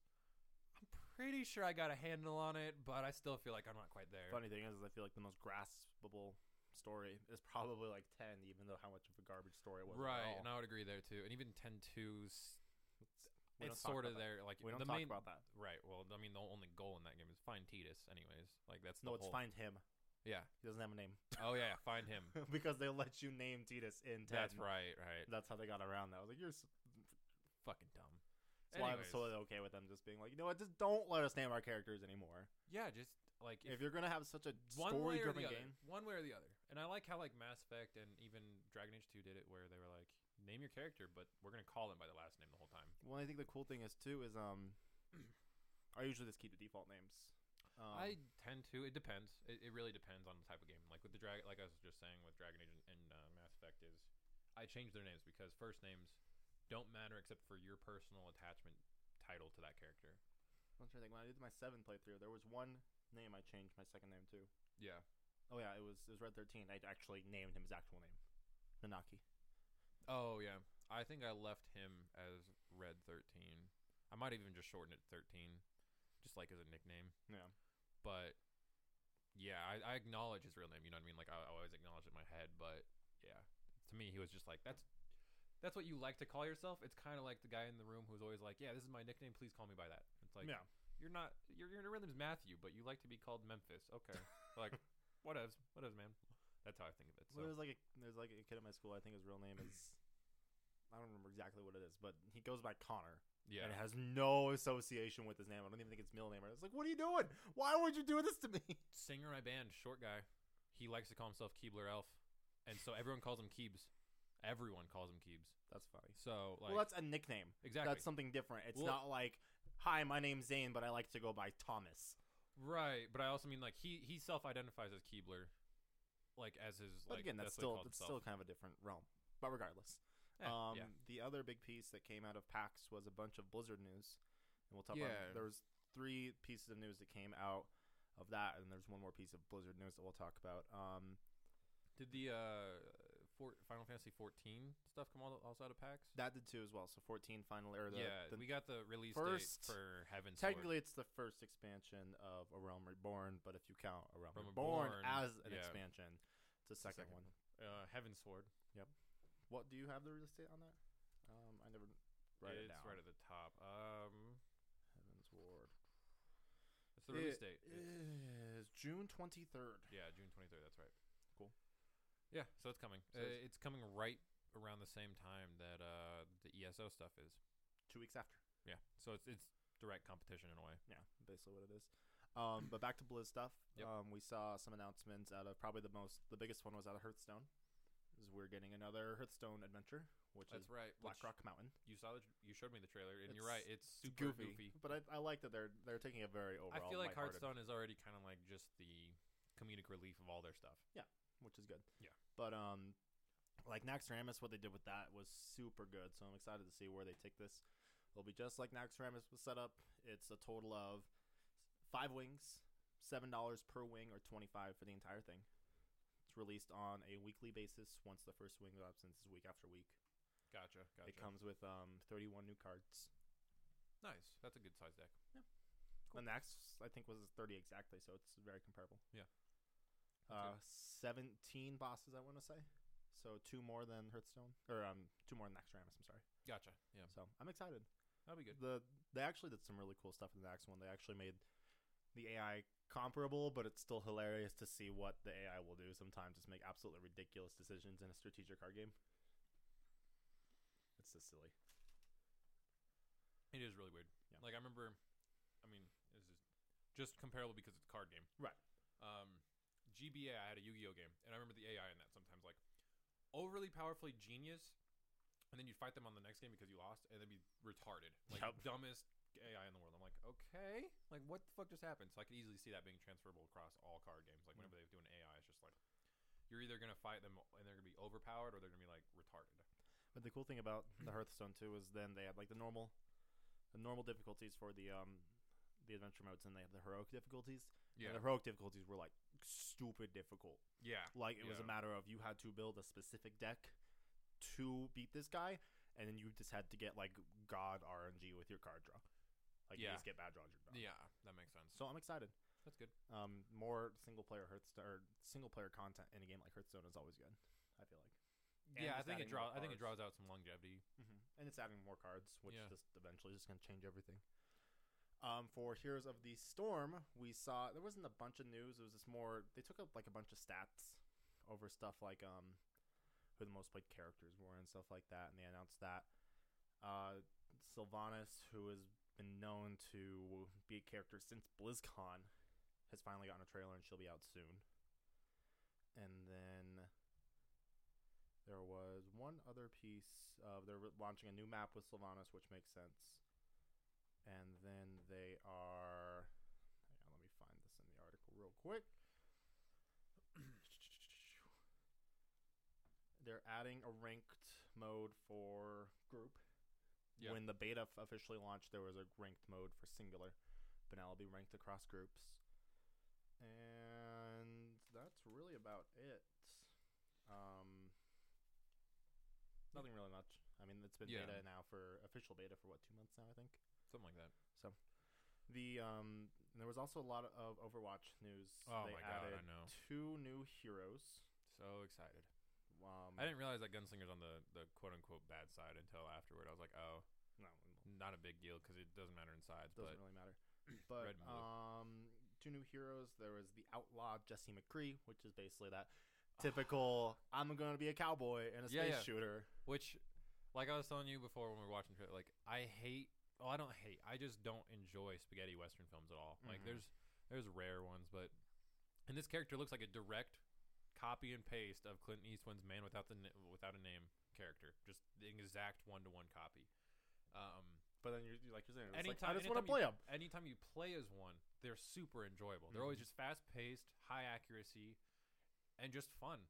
So like watching that trailer and watching like the abilities, I was just like, okay, like I know which class. Like there's like 3 classes total that I'm like ecstatic for, and then the others I'm just like, yeah, I'll dabble with those. But those 3 are the ones that like, depending on the groups I'm playing with, I'm gonna be bouncing between them constantly. And then the other hero that was announced was looks like a cool support tank. I don't know how to say it. It's Zarya. Zarya, I guess it would be. Yeah. First female tank, which people were pretty excited about that because they actually took that news out of BlizzCon. There's like, there's no female tank, so I will work on this. But this one, like you said, it kind of feels more of like a support tank. We were both talking about it's a range support tank. Like it's like it fucks things up. I mean, I like that her shift particle cannon that just wrecks. Yeah, things. Exactly. Like it looks like a Spartan laser from Halo, a little bit with a range. It's got like a limited distance. It looks like about 30 feet, 40 feet, something like that. She has the personal shield, and then she can deploy that shield to her teammates. And then she has essentially a singularity bomb, in addition to just like a grenade launcher. Like she straight up is just a ranged tank, which is kind of cool if you like to like stay kind of, have a high defense, but also just sort of hang back and just sort of take care of business. Like that's the role. Like that. There you go. You have a character for you. I just like seeing that they're addressing also different play styles pretty broadly. And they also talked about like the whole thing. I was like, there's no strong female characters in Hearthstone. Like they're in Overwatch and like working that. And they made the statement of, she's driven by diversity in video games, diversity in body types. Want you to know that we're listening and trying hard, and hope Zarya is a step in the right direction. That we are paying attention. Yeah, and I'm sure it'll develop over time too. I can honestly even see them putting more and more alternates in. Oh, absolutely. Like I just see them being the kind of company that like over time they're just gonna keep adding more and more characters. I mean, it's the game isn't exactly a DOBA, but it kind of is. It's like a shooter DOBA. It's TF2. It's TF2. So I feel like there's going to be more characters released as time goes on. I could see that. I could also see them either like just like with Dota, just being like buy a pack and you get to keep that character for good. Yeah. So I think it's actually the model they're going to end up going with. It would make sense. Like Valve's made that work for them way too well. And then the final piece of Overwatch news was that it is coming to beta in fall. Yeah, and like we were just doing, like right before we started this, I signed up. There you go. So I'm excited for that. I'm really stoked because like I played a little bit of TF2. I never got to play with people because I had at the time an illegal copy technically of the Orange Box. Wound up obviously buying it later, but to test it out, illegal, and so I never got to play online with it. And by the time I actually got to play a little bit online with like the legal copy, like it was just so much more dead. Like people were exploiting it like crazy because they knew everything, and I was like, well, I can't come into this new and be on the same level. Whereas like Overwatch, perfect time to just sort of like here's some new stuff with a new concept but similar play styles. Right. So I'm very excited for that one. Yeah. Final piece of Blizzard news, which again did not come with PAX East, came earlier in the week. Is the announcement of the WoW token, which we've actually we talked about it a while ago. It was way back. We've touched on it a couple of times periodically. But, basically, what it is it's 2 things. One, it's a way for players to buy game time with in-game gold. Yep. And 2, it's a way for people to buy money from Blizzard, in-game money from Blizzard legally. Yeah. Like not going through those third-party sites. Like, that's what we were saying. Is it's probably Blizzard's way of just saying like, look, we're done with third parties like taking some cut. We're just done with them. And then another thing that you and I pointed out is it's probably a good way to just balance out the economy real quick. Yeah, basically what it's going to do, best way I said it's going to raise the average amount of gold per person, because you'll have the people with less money in game who have the extra real life money and throw cash at that. So basically, how the system's going to work is you'll buy the token and you'll put it on the auction house. The price will be set for Blizzard at launch, and then the price will fluctuate depending on supply and demand. When you put the WoW token on the auction house, it'll say this is what you will get when someone buys your token. But that might not be the price that the person pays, because the supply and demand might change from when you get that. But it'll be interesting to see how long the payout is from, where you'll see like people buying the WoW tokens and how long it takes for them to actually get gold, because it's dependent on someone actually buying that token. Yeah. But it's not like I can like go on there and see like, oh, Zane's selling a token. I'll buy it from him. No, it's just going to be like I think it's just going to be in order of posting. Yeah, it just goes probably. through all that. Something kind of interesting that I kind of thought of is you're probably gonna have people who become more full-time merchants in a way. Yeah. And I was drawing a comparison in my own head. I found out about this, like probably like 2 weeks ago. What's interesting is back when Star Wars Galaxy was the thing, you could make a class that was just dancer, entertainer. The point being that an entertainer got paid in currency, in-game currency. People had to go and see an entertainer to regain a certain amount of stamina every time they wanted to go do an activity. So the game forced you to have an actual role that was at a job. So basically, like when you left for work, you would queue up your entertainer character to go to the cantina and do their job essentially while you're going out and doing your real job. Come back home, you have a pot full of gold essentially in your wallet, or credits in that case. Right. And people throughout the day would have come and seen you and gotten their stamina refilled.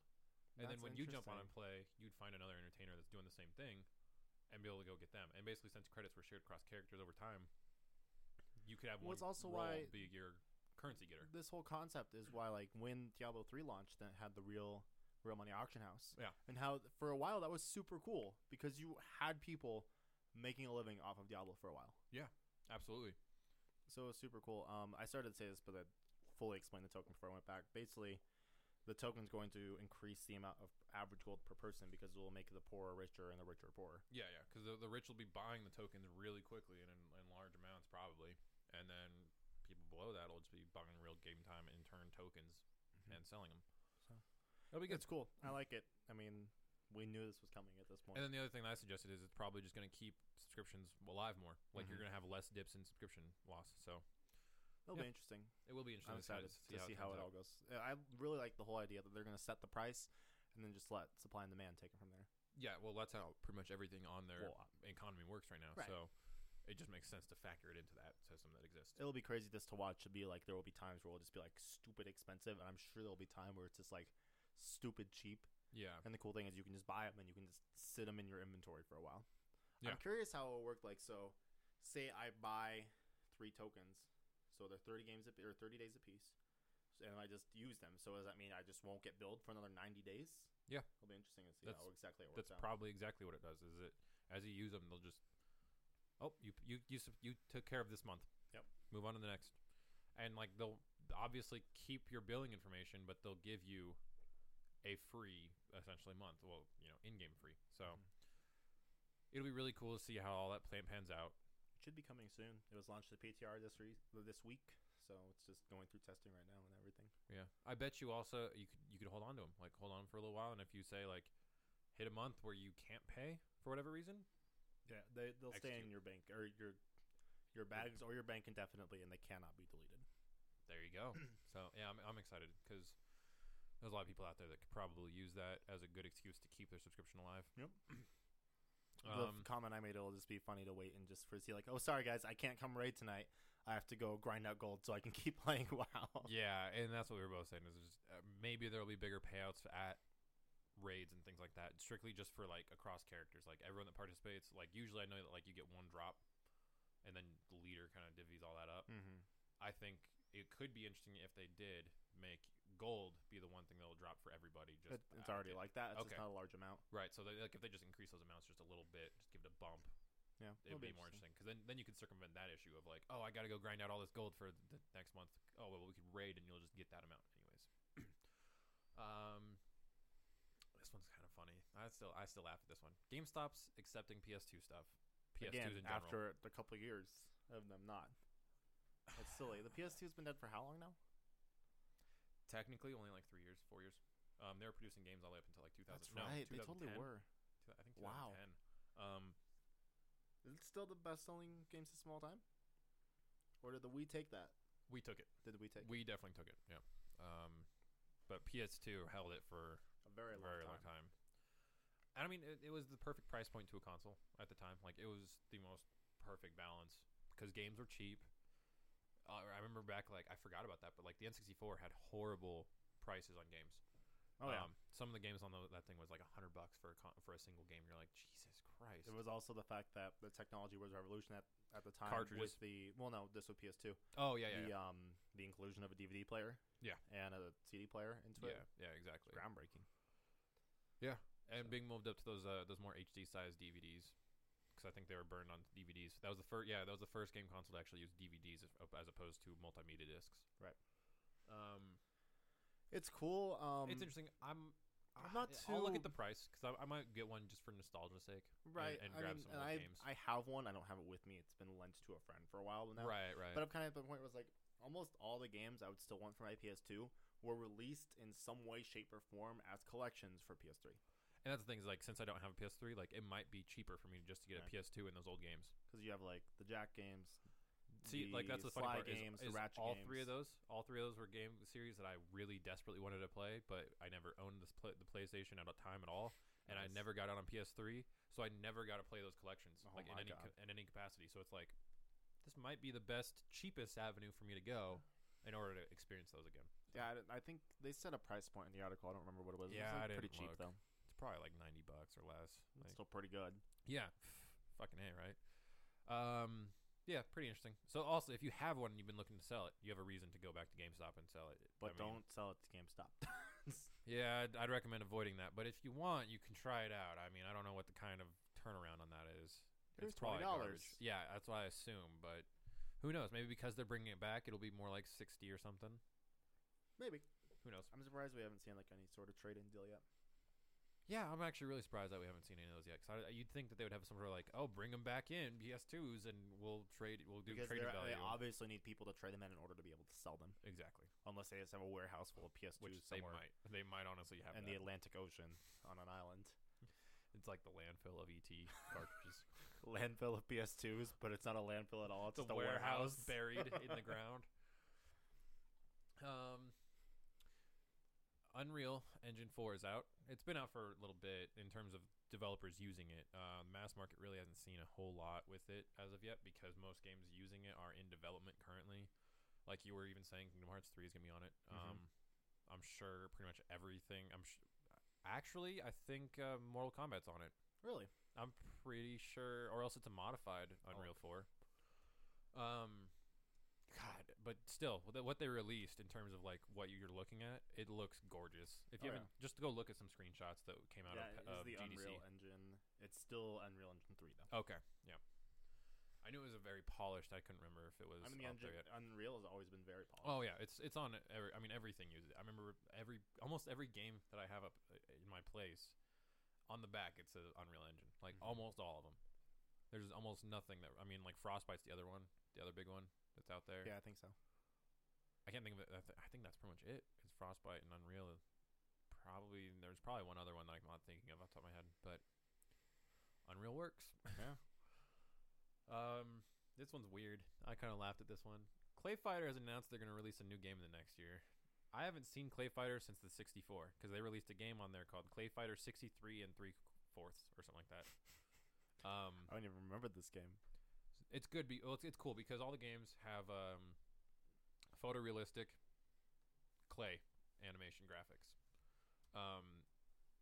And they're just atypical fighters. They're a little bit fucked up looking, kind of like everything's got a dark twist to it in a way. Like the snowman looks like he's gonna kill you. Yeah, the snowman's pretty iconic. Actually. Yeah, exactly. He's the face of Clay Fighter. But yeah, like I haven't played that since the 64. So I mean, cool. It depends. Like, it's kind of like Killer Instinct for me, where it just is so far back that it's just sort of like novel now. But I'll always love those obnoxious like.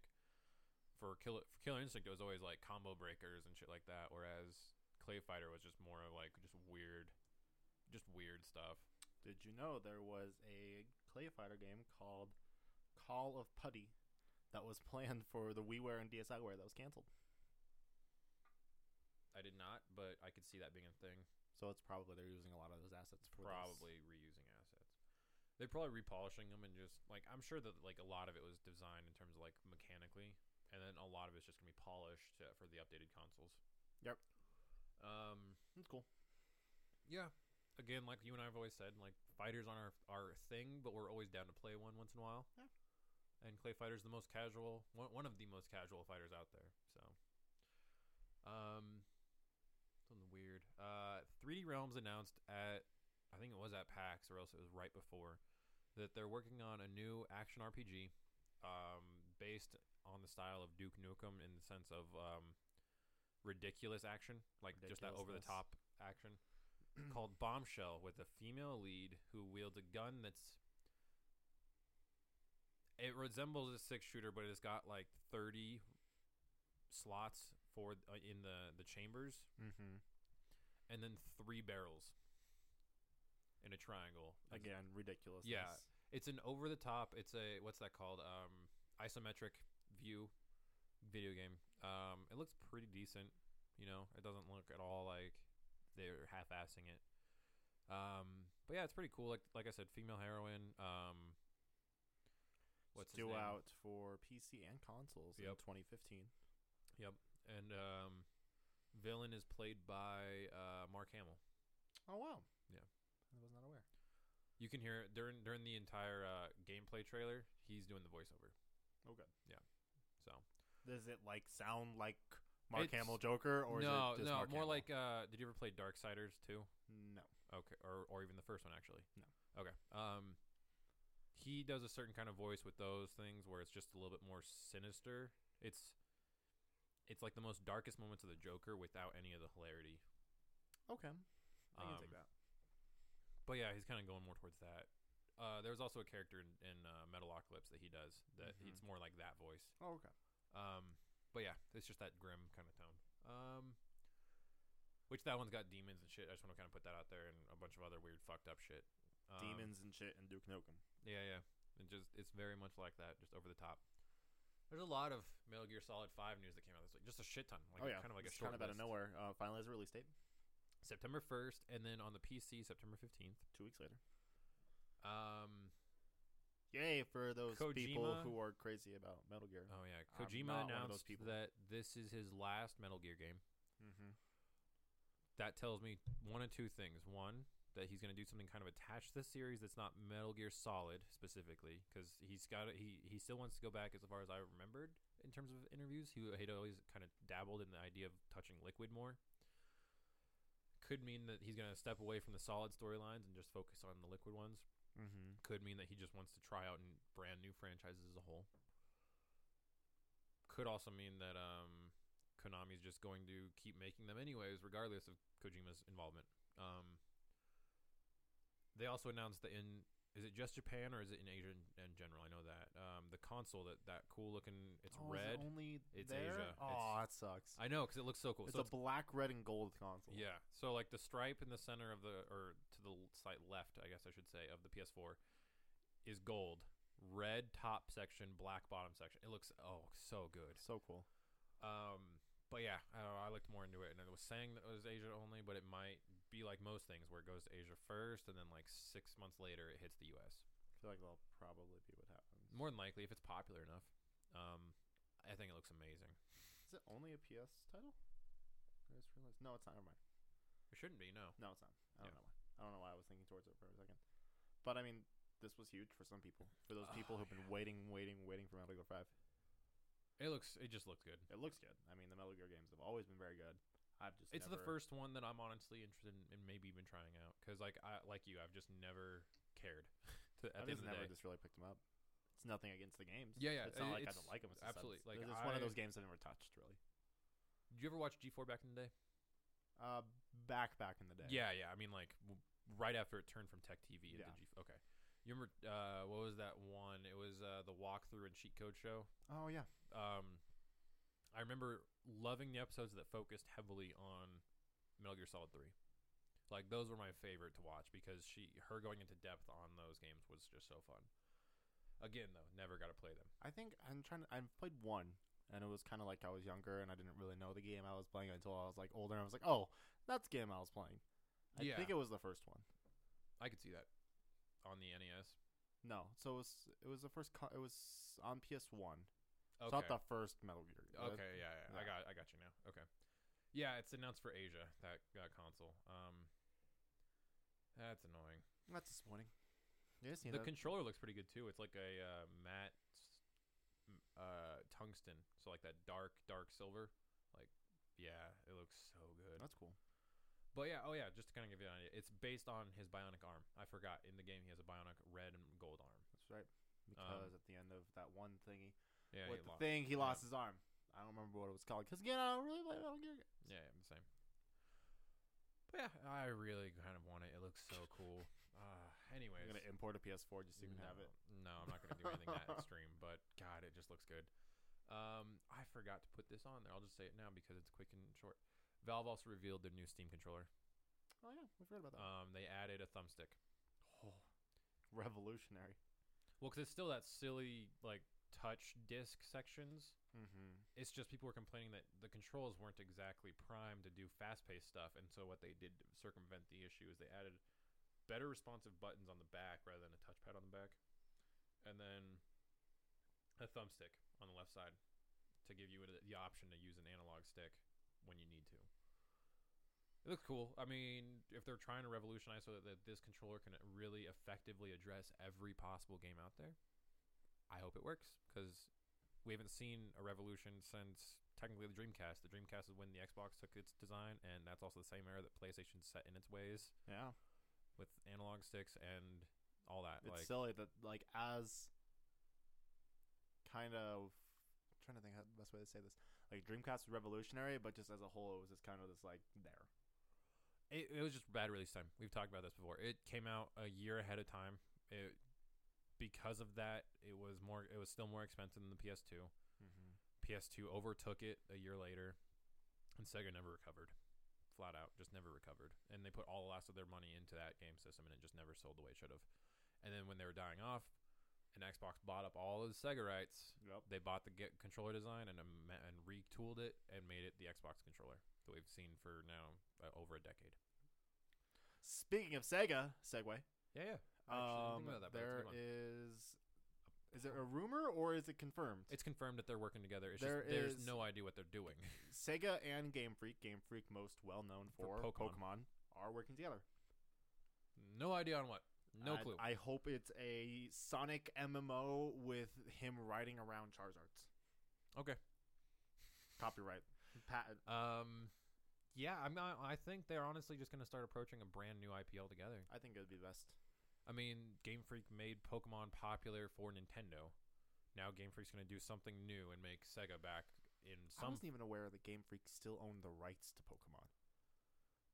It's a weird licensing. I feel like they basically just own the rights, but then Nintendo just makes everything, and then they just make a shit ton of money off of it. Because they still own the name.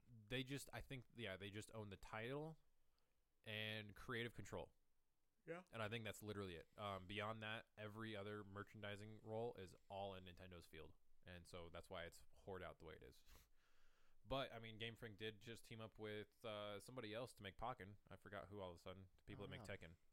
But that was a deal that they let happen. That Nintendo was like, yeah, you're good. Hell, I mean, you can even say that, all the working together Nintendo and Sega have done in the last recent years. Exactly. With Smash Bros, Mario and Sonic, the Olympic Games, stuff like that. Yeah, here's hoping that they just make something brand new. I hope so. That's because let's be honest, as awesome as it would be, Sonic riding a Charizard around. Let's be real. Sonic is dead. Pretty dead at this point. I'm not at all interested in Sonic Boom. I've heard the cartoon's pretty decent, but the games are garbage. And again, it's just like Sonic doesn't translate well in the games after this many years. Like, it just doesn't. Games aren't interesting to be a side-scroller sprint. People like to explore more. Well, I think it would be okay if it was still that, but they keep trying to reinventing the wheel every single time. Well, like I was telling you, like you and Anthony weeks back, like Generations was perfect. Generations was the most immaculate version of Sonic that they could do. They should have just ended on that note, called it good, because it combined the best parts of the early days of the 3D stuff and the best parts of all the old school side scroll. Well, again, like arguably the most overhyped Sonic game of all time would have been Sonic Unleashed. Yeah. The side scroller speed or the day sections were pretty fucking awesome. Yeah, they've never not gotten the side scroll stuff right or wrong. I mean, they've never gotten those parts wrong. It's always whenever they switch to the 3D that they usually get clunky and weird. I did enjoy it. Got good reviews by critics, poor reviews by fans, but it was the Heroes where it was the 3-player or the 3. See? Yeah. And that's the thing is, like, I still enjoyed the game. I actually still enjoyed that one, but it was weird. It was absolutely very weird, and it was weird having like 4 separate teams, whatever it was, 3 separate. I don't remember. I think it was 4. Yeah, 4 separate teams of 3 that you could option out. That was very strange, but it was still a generally enjoyable Sonic experience, and it was weird. It was weird. I'll admit, like that one definitely stayed more in the sideline. Like, let's not consider this as like a main game, but it's pretty good. But no, like the day sections of Sonic Unleashed were super good, and it got that perfect mix of side scroller and speed. Yeah, and just flying through these stages. But then it's just like, hey, let's do the one thing that makes Sonic the worst. Make him slow. Also make him a freaking werehog, and just make him a freaking button masher fighter game. Yeah, so bad. Well, like, yeah, I don't know. There's nothing more to be said about Sonic, but yeah, I think if it needs to be successful, this needs to be a new IP. Yeah, absolutely. I'm right there. Unless the only thing it's going to sell is the fact that it's the people behind Sega and the people behind Pokemon. Who knows?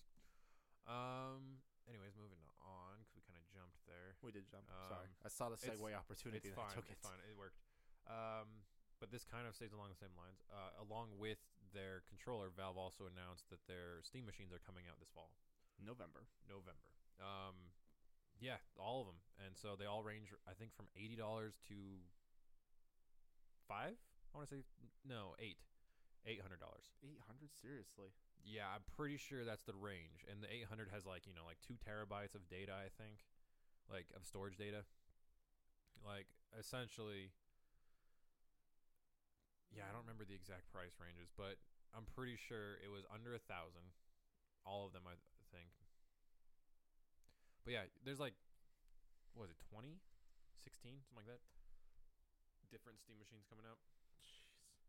Yeah, here it is. Let's see. So, yeah, you're looking at it. There are. This doesn't help me at all. 1, 2, 3, 4, 5, 6, 7, 8, 9. 15. 15 of them. That's right. With the cheapest being this actually. Okay, according to this, they ranged. The cheapest I'm seeing. I was wrong with 80. I know that now. The cheapest I'm seeing is 4. Yeah. Okay. Well, 400. That's comparable to a modern console. And the 2000, isn't it? Something like that. It's something ridiculous. 5,000? Okay. Yeah. I knew it was up One there. of the Origin Steam machines. It's $899 to $4,999. Considering they're all running essentially big picture mode at all times, that's basically what they do. I mean, it's a funny way of basically making a console for a TV by Steam, but they all run default big picture mode is what they're doing technically. And I mean, if you have the cash and you don't want to put in the time, by all means, just buy a $2,000 gaming console. Yeah, I mean, at the end of the day, like that's a route. That's an optional route that works for a lot of people. And if it gets more people playing on Steam that normally don't go into PCs, by all means, make it easy on yourself. Yeah, it's not a bad option, and it's good because like there's a lot of those games that like you're hunched over, over a computer, but if you're sitting on the couch, like you'll play longer even. It can only be good. I'm actually excited to see how those kind of play out as they come out. Yeah, because I mean, I still want to build a PC, but that's also an option. That's a very valid option. So, and it'll be an easy way for me to be able to jump in and just start playing some games that I haven't touched yet because of a laptop can't run not nearly as well as some of the bigger scale computers. Mad Max has a release date of September 1st as well. It's coming out right alongside Metal Gear Solid. Looks good. That one's basically just going to be like a straight story. It's going to, honestly, it reminds me a lot of Max Payne kind of storyline where it's just like this one character's main adventure through that thing. I don't remember. I think we've seen some gameplay from that. I'm pretty sure we have. I'm not sure. It's not one I've been keeping up on. I've only seen a couple videos on it, but if I recall, it's like a very, very basic, just action shooter kind of game, like third person with some car stuff. It's gonna be a little bit of a Twisted Metal meets almost like a Gears of War-esque, maybe. Okay. A little bit similar, like in terms of gunplay. I'm not saying like it's Gears of War, but Gears of War has a really solid third-person shooter. Like Gears of War Judgment's like stupid cheap now. Is it worth playing still? I don't think so. Okay. That was the bigger question. MKX has released more characters. Johnny Cage is confirmed. Kind of figured. Yeah. I'm gonna say it. Kenshi's in the app and still kind of questionable if he's in the game. I mean, we're guaranteed going to find out here in like 2 weeks, 3 weeks? Yeah. Something like that. I don't know. I mean, I'm pretty sure that roster is going to have the ability to grow, and I think Ed Boon even said that he eventually wants to be able to make a Mortal Kombat that can carry every fighter functionally. In theory, he could turn MKX into it with enough DLC. He could. If they really want to. I think it's... Well, I mean, on one hand, it's silly to make it DLC, but it makes the most sense to do it that way. Yeah, I mean, because packs. people I can are see only packs, but it's only going to be for those people who really have the drive to get every single character and have a Mortal Kombat where you can play as every character. Or they could do the route like Killer Instinct, where they release each character for like $2, and you just buy per character which ones you want to try, and maybe even have demo time on each character that's DLC. That way you can figure out if you actually want to pay for them. Oh yeah, PS Plus free games this month. One is the Oddworld Fresh and Tasty, which is the remake of the original Oddworld game. I did download that one. I haven't played it yet, but I did download it. I'm really bad on just at least queuing the free games that I'm getting just to download. And then I've added the other one to my library. I forgot already what it is. I'm looking right now. I figured you were. Yeah, but those are, those came up this week. It was funny because they had no idea what they were going to give us last Friday. And then Monday hit, and they're like, yeah, we're giving you this. Like, this is happening. Sorry, we're so late on it, but it's happening tomorrow. Just sign in and get it. So Tuesday, I picked them up. I can't find it. I'll pull it up. Hang on. Apparently, an article came out 2 days ago that said that Dishonored is an April PS Plus free game. That's pretty cool. It's a game I always wanted to play. Valiant Hearts: The Great War. It's Valiant Hearts: The Great War.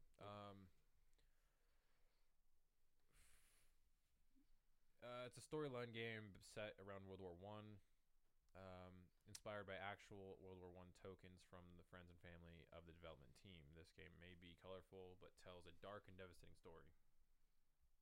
So it's a story-driven indie title.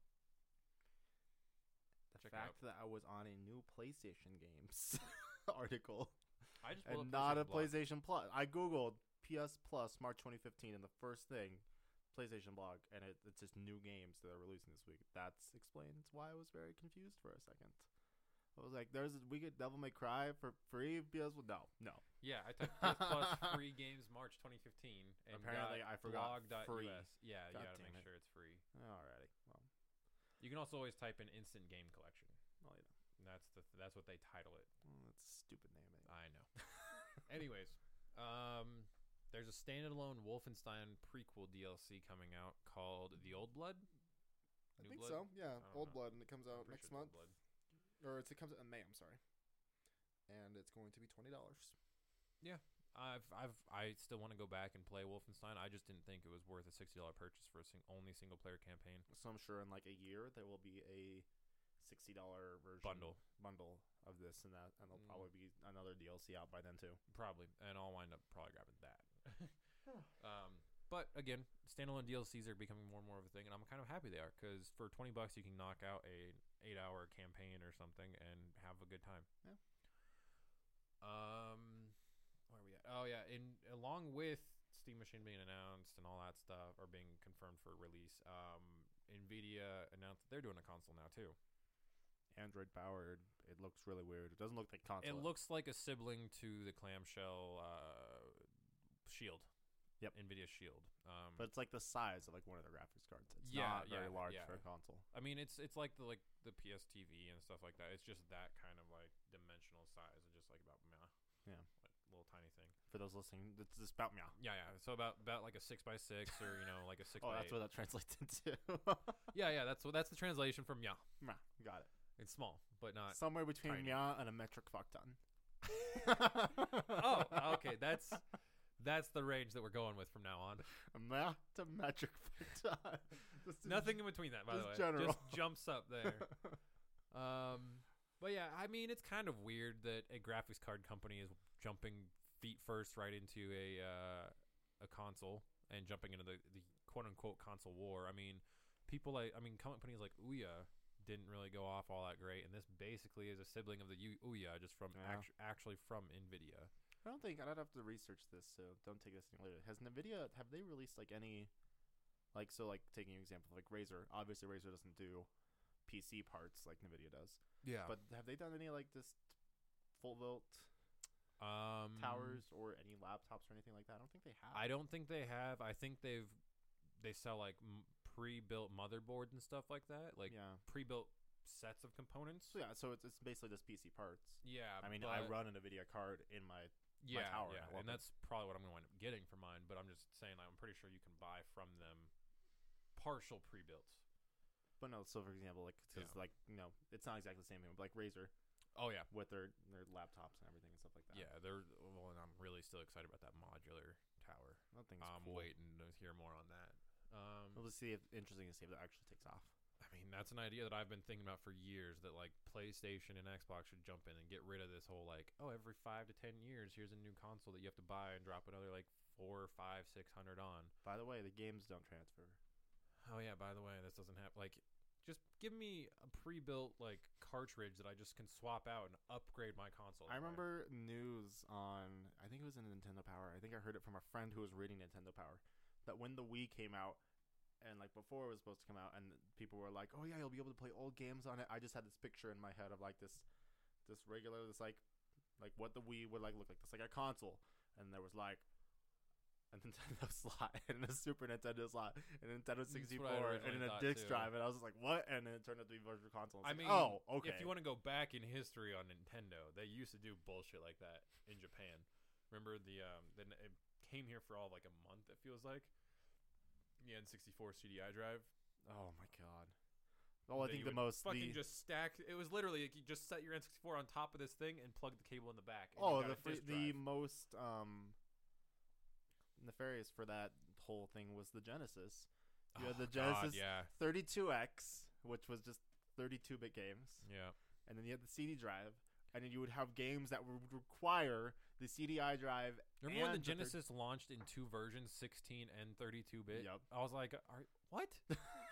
My parents had the 32-bit. On one hand, the Genesis for being such a popular console at the time, like looking back, it's like, what the fuck were they thinking? Well, let's just piggyback on that. The GameCube had the module that you could put into the bottom and would allow it to connect to the internet. You remember that? I don't remember. It was with only like 2 games had access. I remember it was Phantasy Star Online and one other one. But you could, at the bottom, there's that little panel that you can open up that's an L shape.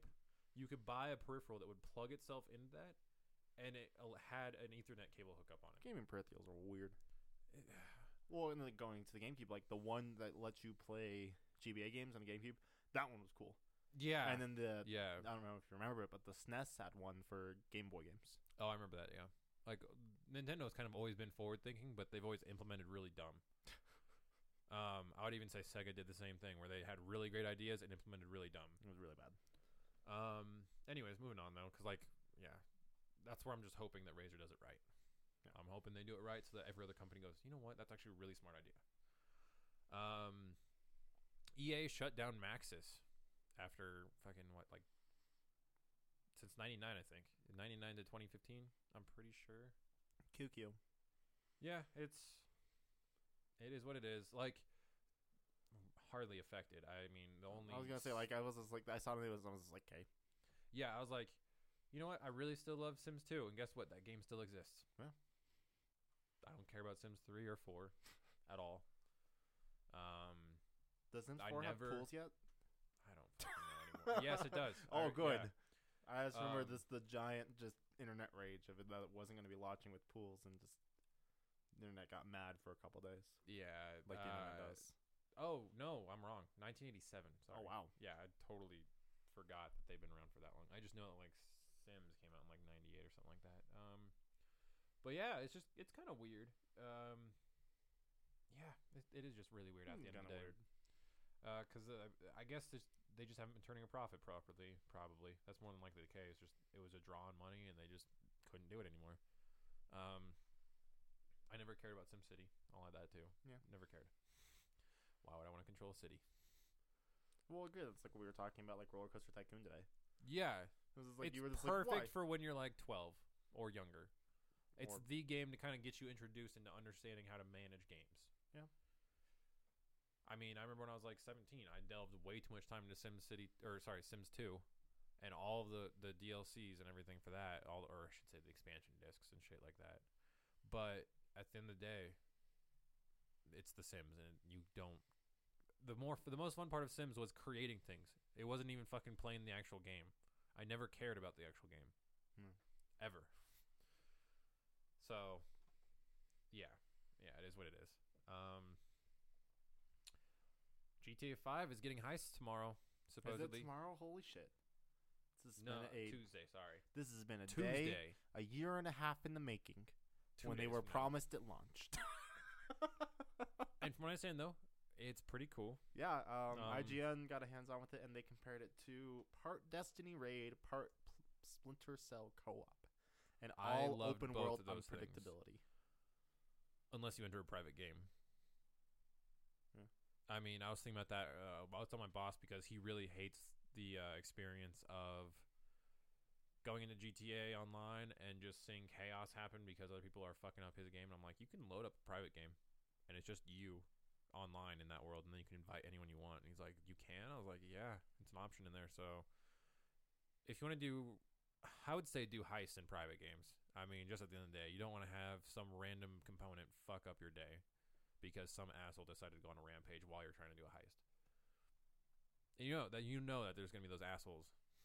Like, you're going to have a group of like 8 people running a heist, and then the other 8 people in your lobby, or whatever, 7 people in your lobby, are just going to see you guys running together and know, like, oh, they're doing a heist. Man. Let's fuck it up. Let's fuck that up. Like, it's going to happen. So I recommend everybody play heists in private games. Or don't, and see what happens. Yeah, or have fun going on with the randomness of the game. Rock Band got confirmed. 100% confirmed now. Rock Band 4. Oh, man. Coming out on PS4 and Xbox One. Oh, man. I read a really good interview with Harmonix. They've purposefully held off on releasing any Rock Band titles for this exact reason. They wanted to drive up demand, give people a break, essentially. Like they needed it. What's really cool is that since they're trying to do this completely independently of any other company, they're not beholden to anyone else's rules. They're not beholden to, like, who are they with? I forget. I think it wasn't EA. It was somebody. It was Activision. No, that's Guitar Hero. I don't remember. Rock Band was associated with somebody, I thought, for a while. I'll look right now. Yeah. But they're trying to do this one 100% independently.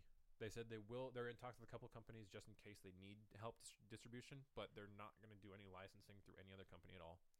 And that they've set aside a really decent fund so that they can actually license as much music as they can. They want to have MTV games and Electronic Arts. So it was EA. Yep. Yeah, they're trying to stay away from that because EA had a lot of control. MTV Games had a lot of control. And the reason why is something we've actually participated in this week. They also launched a page where you could suggest artists and tracks. And they're aggregating that list. They're adding all the votes and up and everything like that for unknown artists and everything. And they're basically just going to have a large amount of sum of money set aside so they can license as much music as they can for bands and artists that people want to play with right now. I think it's super cool. It's genius. It'll keep their budget smaller because they're betting that people are going to want more indie rock at the end of the day, like more niche kind of rock. And I think it's a brilliant idea. Like, my band member was like, we should just submit. Like, at the end of the day, we should just get all of our friends to submit us. It takes all of like 2 minutes to go on there real quick and see just what happens. That's how a lot of bands got famous. I mean, Dragon Force became culturally popular because of their song was on Guitar Hero. Mm-hmm. Lamb of God reached out to a much larger audience because Laid to Rest was on Guitar Hero. Like, it's proven bands in the past. If they're on there, they'll probably excel at some point. So it's just good. I remember this try was it just a joke of just like some guy listing off a bunch of bands, and then just like, oh, have you heard of? This was like before like Guitar Hero Metallica came out too. Yeah. So the guy was like, oh, you heard of Metallica? And I was like, what? No, that band isn't on Guitar Hero. I don't know of them. It's like Guitar Hero is great in some ways and awful in others. Absolutely. Yeah. Well, and a lot of that would depend upon the person's completion of the game at the end of the day. Oh, I'll say this too. Metalocalypse got way more popular because of Guitar Hero 2. Oh, hell yeah. I mean, playing Thunder Horse was so fun. And then knowing, like, you would just turn on the TV and watch Adult Swim and watch it happen there. Like, there you go. I'm excited. And if you're listening and you enjoy a darker form of metal, I've never advocated this on the podcast before. Geez, here we sponsor. Only not a sponsor, but personal advocation. Placement. Product placement. Kind of. If you like heavier metal in general, just more closely associated with metalcore and deathcore kind of associations, my band's name is Decadence in Decay. Acronym DID. I did it. You can find us on Facebook, probably on a few other places that I can't think of off the top of my head, but find us on there and like us. If you feel inclined to add us to that, please do. We're not probably going to ask for any money if we wind up. I'm just going to preface this here because I don't really know what my bandmates will want.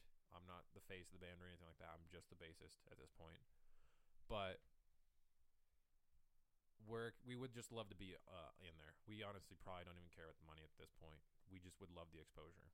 So if you like our music, please take 5 minutes to go onto that website, rockband.com, and add the tracks that you love, of course. But if you like us, go on and toss us into your votes. With that being said, though, let's move on. That's over. I don't like advocating personal stuff. I feel very dirty. You know what I mean? So dirty whore. Yeah. So I had to put that in there. PS4 update is coming. Yeah, it's gonna fix the sleep mode. Yeah, because the sleep mode's still buggy and will periodically, occasionally break your PS4. I've never had it happen. I've never had it happen either, but I don't really put it in sleep mode almost ever. So. It happens a lot when I'll be like just watching like Netflix or Hulu or something. You have it set to where it'll default. Oh, okay, that's why. Because I'll usually just throw something on like while I'm falling asleep. Yeah. I've begun to put music unlimited on and then dimming my TV down all the way. There you go. But the other cool thing it was coming out with is button mapping. You can completely retool the button mapping. So like, if the games that you're playing don't offer a button mapping solution within the game, guess what? Sony says fuck them. We'll do it for you. I remember it was going back to it actually during Final Fantasy VII. When I was playing on my PSP, because that was actually the first time I actually played through the entire game. Yeah, it's on my PSP. I want to say on that game, circle was like the X, and it was kind of like the OK and everything. Yeah. I actually, because the PSP had this where you could actually just map everything. I mapped it to where that it was just X, just so I felt better about my life. Yeah. I mean, funny thing, there was that one summon. It was one of the Bahamut ones where you have to like go and it's like on a spaceship and you have to push some buttons with Sid. Oh yeah. Never got that one because I remapped my buttons and couldn't complete the puzzle. It's That's like it was shitty. like it's like press circle. I am. What do you want me to do? Oh fuck! I changed all these. This isn't gonna work. This just flat out isn't gonna work. I'm done. No, I think it was one of the Bahamuts. There's like 12 Bahamuts in the game. I know. There's so many behemoths. Yeah.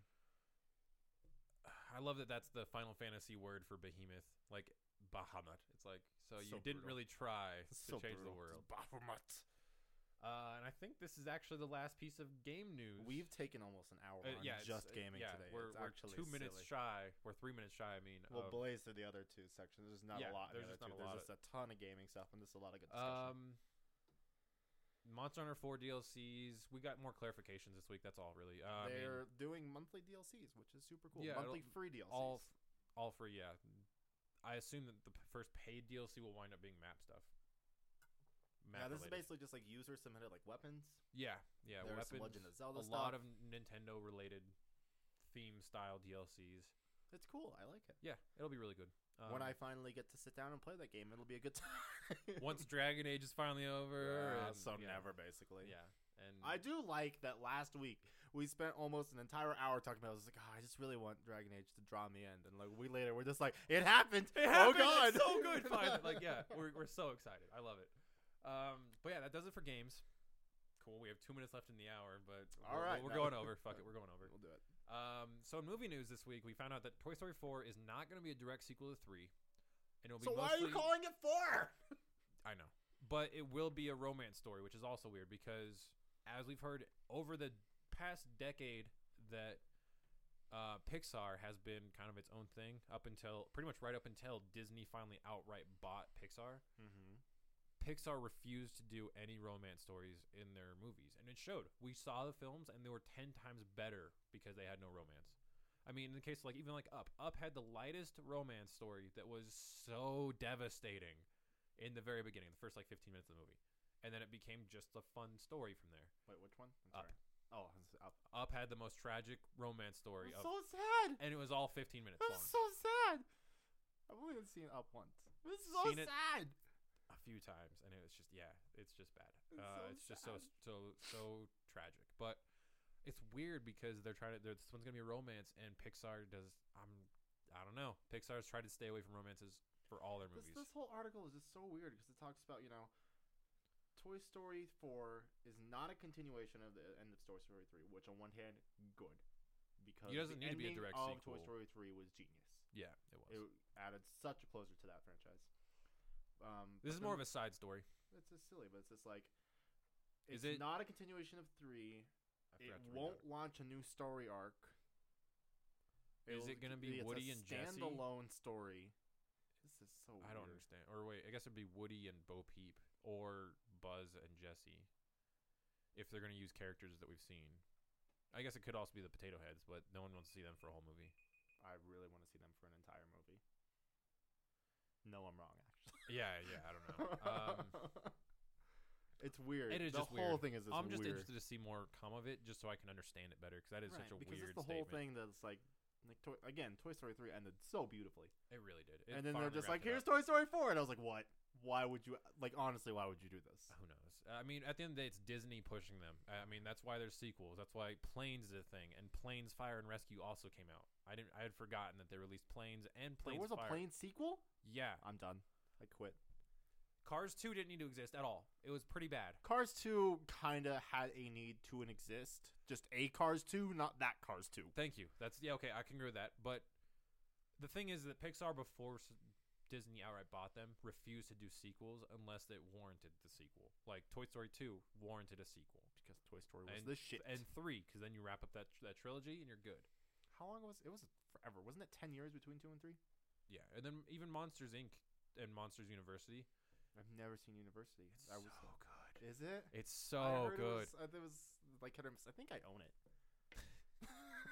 Well, when you find it, go on ahead and watch it. It's really good. Mastodon did a few of the tracks in the film. Do they really? Yeah, it was actually really cool. The kid's mom, because like, I'll put it this way: they obviously go to college. They wind up landing in like the least popular fraternity on campus, and they live at one of the frat house's mom's house. That's where the frat is her house. And so there's a lot of jokes with that. But what's funny is like she drops them off to sneak into Monsters Inc. to get more inspired by the monsters there. And when they do that, she's like, I'll sit here and listen to my tune. She rolls up the window, cranks the music, and Mastodon comes on. Oh my god, that's funny. When I saw that, I was more hopeful for a Monsters Inc. sequel, I think. Yeah, but at the end of the day, like it kind of makes you know what the reasoning was? Why? It set the exact amount of years between someone who was at a certain age to watch Monsters Inc. to then when they were going to college. Oh, okay, same that makes sense. Same as Toy Story and Toy Story 3. It's the same time frame where it's like, okay, there's 10 years. You were probably 10. You're about 18 or 19 when this comes out. You're going to college. Okay, that makes sense, but still, it's that logic, and it's cool. Like it worked. It worked really well. But I do agree. I kind of wish I had seen a sequel rather than a prequel. Do Monsters Inc. Monster 2. It'll be actually 2. It'll be the real 2. Please don't actually let it be 2. I know. Don't do that. But anyways, moving on. Monster Monopoly. Because No. it's a business monopoly? No. Drew Goddard has been hired on by Marvel and Sony to write and direct the next actual spectacular Spider-Man film. The standalone that's coming out, I think, in like 2017 or 2018. Something like that. In 2017. That's the Marvel one, actually. That's the Marvel Cinematic Universe Spider-Man. Yay! The good one. Yeah, so they got him. Still no word on who's playing Spider-Man, but I don't really care. I don't think they should choose until like I we're hope a year it's out. actually a while before they say anything. That's what I'm hoping to. I'm hoping that we just have more story details and we have no clue who's going to play it until like literally 1 year out. I hope they're as well. I mean, I don't think it would actually happen or survive in this day and age. a year and a half. I don't hope we know who it is until the first trailer. I don't think it would happen though. No, they're going to announce it. They're going to have a huge announcement, They like will. the Marvel way of doing it. They Like, will, but it's just let's do a whole stage presentation and strut across the stage and look. This guy is the new Spider-Man. Like, And it's here's gonna Tony be- Stark. It's gonna be that. It's gonna be that. More Spider-Man I'm kind of news. stoked with that. Potentially, is that the directors of Captain America 3 Oh yeah. Have signed a Sony deal. Yep. So basically, confirming that Sony agrees to what the Russos are going to use Spider-Man for in Civil War is what that means. Basically, Sony's like, you know what? We agree your storyline's really good, and we're okay to sign this deal. So they authorized that Spider-Man will be used in Civil War, which we knew needed to happen at this point. We knew it was going to happen regardless, but now it's good to know that they've settled on storyline, as opposed to letting that sit around for a while and go, oh, we don't know how they're going to use it, and they're trying to figure all that out. So we know. It's kind of keeping the realm. Avengers trailer had another trailer, and it's so good. Oh my god! These guys are masters at trailers. It's probably the last trailer before the movie comes out. I think so, maybe. We're probably gonna get a couple more teaser spots, like those 30-second. I don't TV think it'll be spots. in their full trailer. No more. I don't think there's gonna be a single more full trailer at all. I don't think they need not to a be. single one. They don't need one. Nope. So good. We've talked about this. We talked about this at length a little bit before this. So I'll just kind of give this a really short version, but we're still pretty damn sure that we haven't seen a single scene from the last, I would say, 25 to 30 minutes of the movie at all. Yes. I mean, the closest we've seen now was the tiny little itty bitty teaser at the end of this trailer of Vision. Yeah, which people online are freaking the fuck out about his little stone in his forehead, saying it's the soul gem. Let me tell you all, no. Guess what that is? It's a solar converter. There you go. The Vision runs on solar energy. He's the cleanest burning robot ever created. That thing sucks in so much energy and processes it in such a way that the Vision will never run out of power. That's the point. Ultron wants to make the ultimate partner to work with him to kill humanity. Vision being also just as much human technically as Ultron, but less psychotic and more empathetic. He sympathizes and empathizes with humanity and teams up with them. Yes. So that is not the soul gem. Don't get that confused. I mean, it's entirely possible they could always do that twist and go, it's a soul gem, and then you're just going to look like an idiot. But at the end of the day, from the comics history, it has always been his solar converter. Adam Warlock of Guardians of the Galaxy 2, more than likely, has been he's the guy that was in the cocoon at the end of Thor and in Guardians of the Galaxy. He was in a cocoon in the collector's room. When he comes out of that, he's the ultimate human, essentially. He's supposed to be the peak of human evolution in the sense that he can overcome everything. He's what we should be when we're almost gods. And he was the one who holds the soul gem. He's always been the one that holds the soul gem. He doesn't know he holds it, but he was created with it inside of him by the universe, technically. So he's more than likely going to be the character in Guardians of the Galaxy 2 that has the soul gem, not the Vision. People want to make Avengers 2 attach so much to the Thanos storyline, but the reality is it doesn't. Well, it's so weird that the ending scene of Avengers 1 was Thanos. Well, they want to keep a string thread across everything, which I'm sure they will. I mean, but this movie's more of solidarity amongst the group, solidarity and also disruption in the group, dissension, if you will. And it's gonna be more of that. It's gonna be more about that. The thing is that the Thanos thing is gonna be kind of like a constant pinprick in every movie until Avengers Infinity War. And he's here, oh gosh. Yeah. Don't bank every movie on that storyline. I'll put it that way. Don't do it. You're not going to have fun if you keep doing it that way. Kind of move on kind of within the realm of Disney-owned properties. Because we're sticking to that apparently. Today in Disney news. Right. Dan Stevens, which I actually have not seen any of the movies he's been in, or at least I'm not aware of the films he's been in. I'm looking right now. You are? I'm looking. I can't find the article. Oh God, panic. We're good. But we already knew Emma Watson was going to be playing Belle, which is a fantastic pick. I like it a lot. Downtown Abbey is what he's from. Yeah, I don't watch that. Yeah, but Dan Stevens from that has been cast as the Beast. And interestingly enough, I thought this was going to be reversed, but Luke Evans of Dracula Untold and several other fantastic roles, he was even in the new Hobbit films, has been cast as Gaston, the douchebag. Yes. So I'm kind of curious to see Luke Evans play a complete douchebag prick kind of character, because he's been pretty heroic. I can't find anything else notable. Okay. Dan Stevens So, has been in. so Dan Stevens has only done. It's a lot of Downton bullshit Abbey. I've never heard of. He was the narrator in Once Upon a Time. When? There's been different narrators at different times. The Wicked is Coming TV movie that came out in 2014. Never watched it, but I'm sure it's on Netflix. So I guess I can. Sure, find it out. was good. I'm sure it did things. Yeah, it's a bunch of TV stuff. Okay, well that's just an interesting choice. Well, clearly he's worked with Disney though. Yeah, and ABC, so he has a history with them. That's more than likely why he was chosen. He looks like a beast. Slap a little bit of CGI on his face, he's a beast. I could see that too. Like I could see he's about the same age as Emma Watson, mid-20s. So I guess that'll work. I'm not really stoked for him, but I'm just moot. That's what it is. I don't care. Yeah, it's a thing. We got a beast. Last piece of news, and this is actually from the DC front. This has been really annoying since Thursday, I think. No. You've been so annoyed with this. Well, and I expected okay, so that's what it was. Okay, so Sunday night we left here. We left podcast last week and everything. I saw the first set of tweets on a single article thread. Like someone had aggregated a bunch of tweets from the Sunday that we had podcasted all day. Jared Leto and the director had posted a bunch of just like pictures. Jared Leto of himself, where like he's wearing shades. He's like having his whole hair tied back in a ponytail, huge beard. Like he hasn't shaved since he got that last award show when he was announced as the Joker. Like he's gone full on Grizzly Man essentially. To make the transformation more dramatic. That much more dramatic. And then they kept tweeting and teasing it. And then on Monday morning, like, we saw the director post a tweet that was just a pair of scissors sitting over Jared Leto's ponytail. Oh my then, God. like, basically it just kept perpetuating like that. Then we saw Jared Leto, like, in a simple, like, picture where he's holding a hand over part of his face. And, like, you can tell his hair's shorter. And you're like, okay, he cut his hair. Then the next tweet that came down the pike was like he's sitting in a car with like a weird turtleneck and blazer on and like bleach blonde hair. And then the next one that came down was that it was a close up of his face and he shaved his eyebrows off. So we're seeing like literally every single piece of his transformation into the Joker. But I speculate the reason why he shaved his eyebrows off is they're gonna do the more modern Joker where he cut his face off, and then he wears his skin mask. Yes. I think That the other whole thing storyline is ridiculous.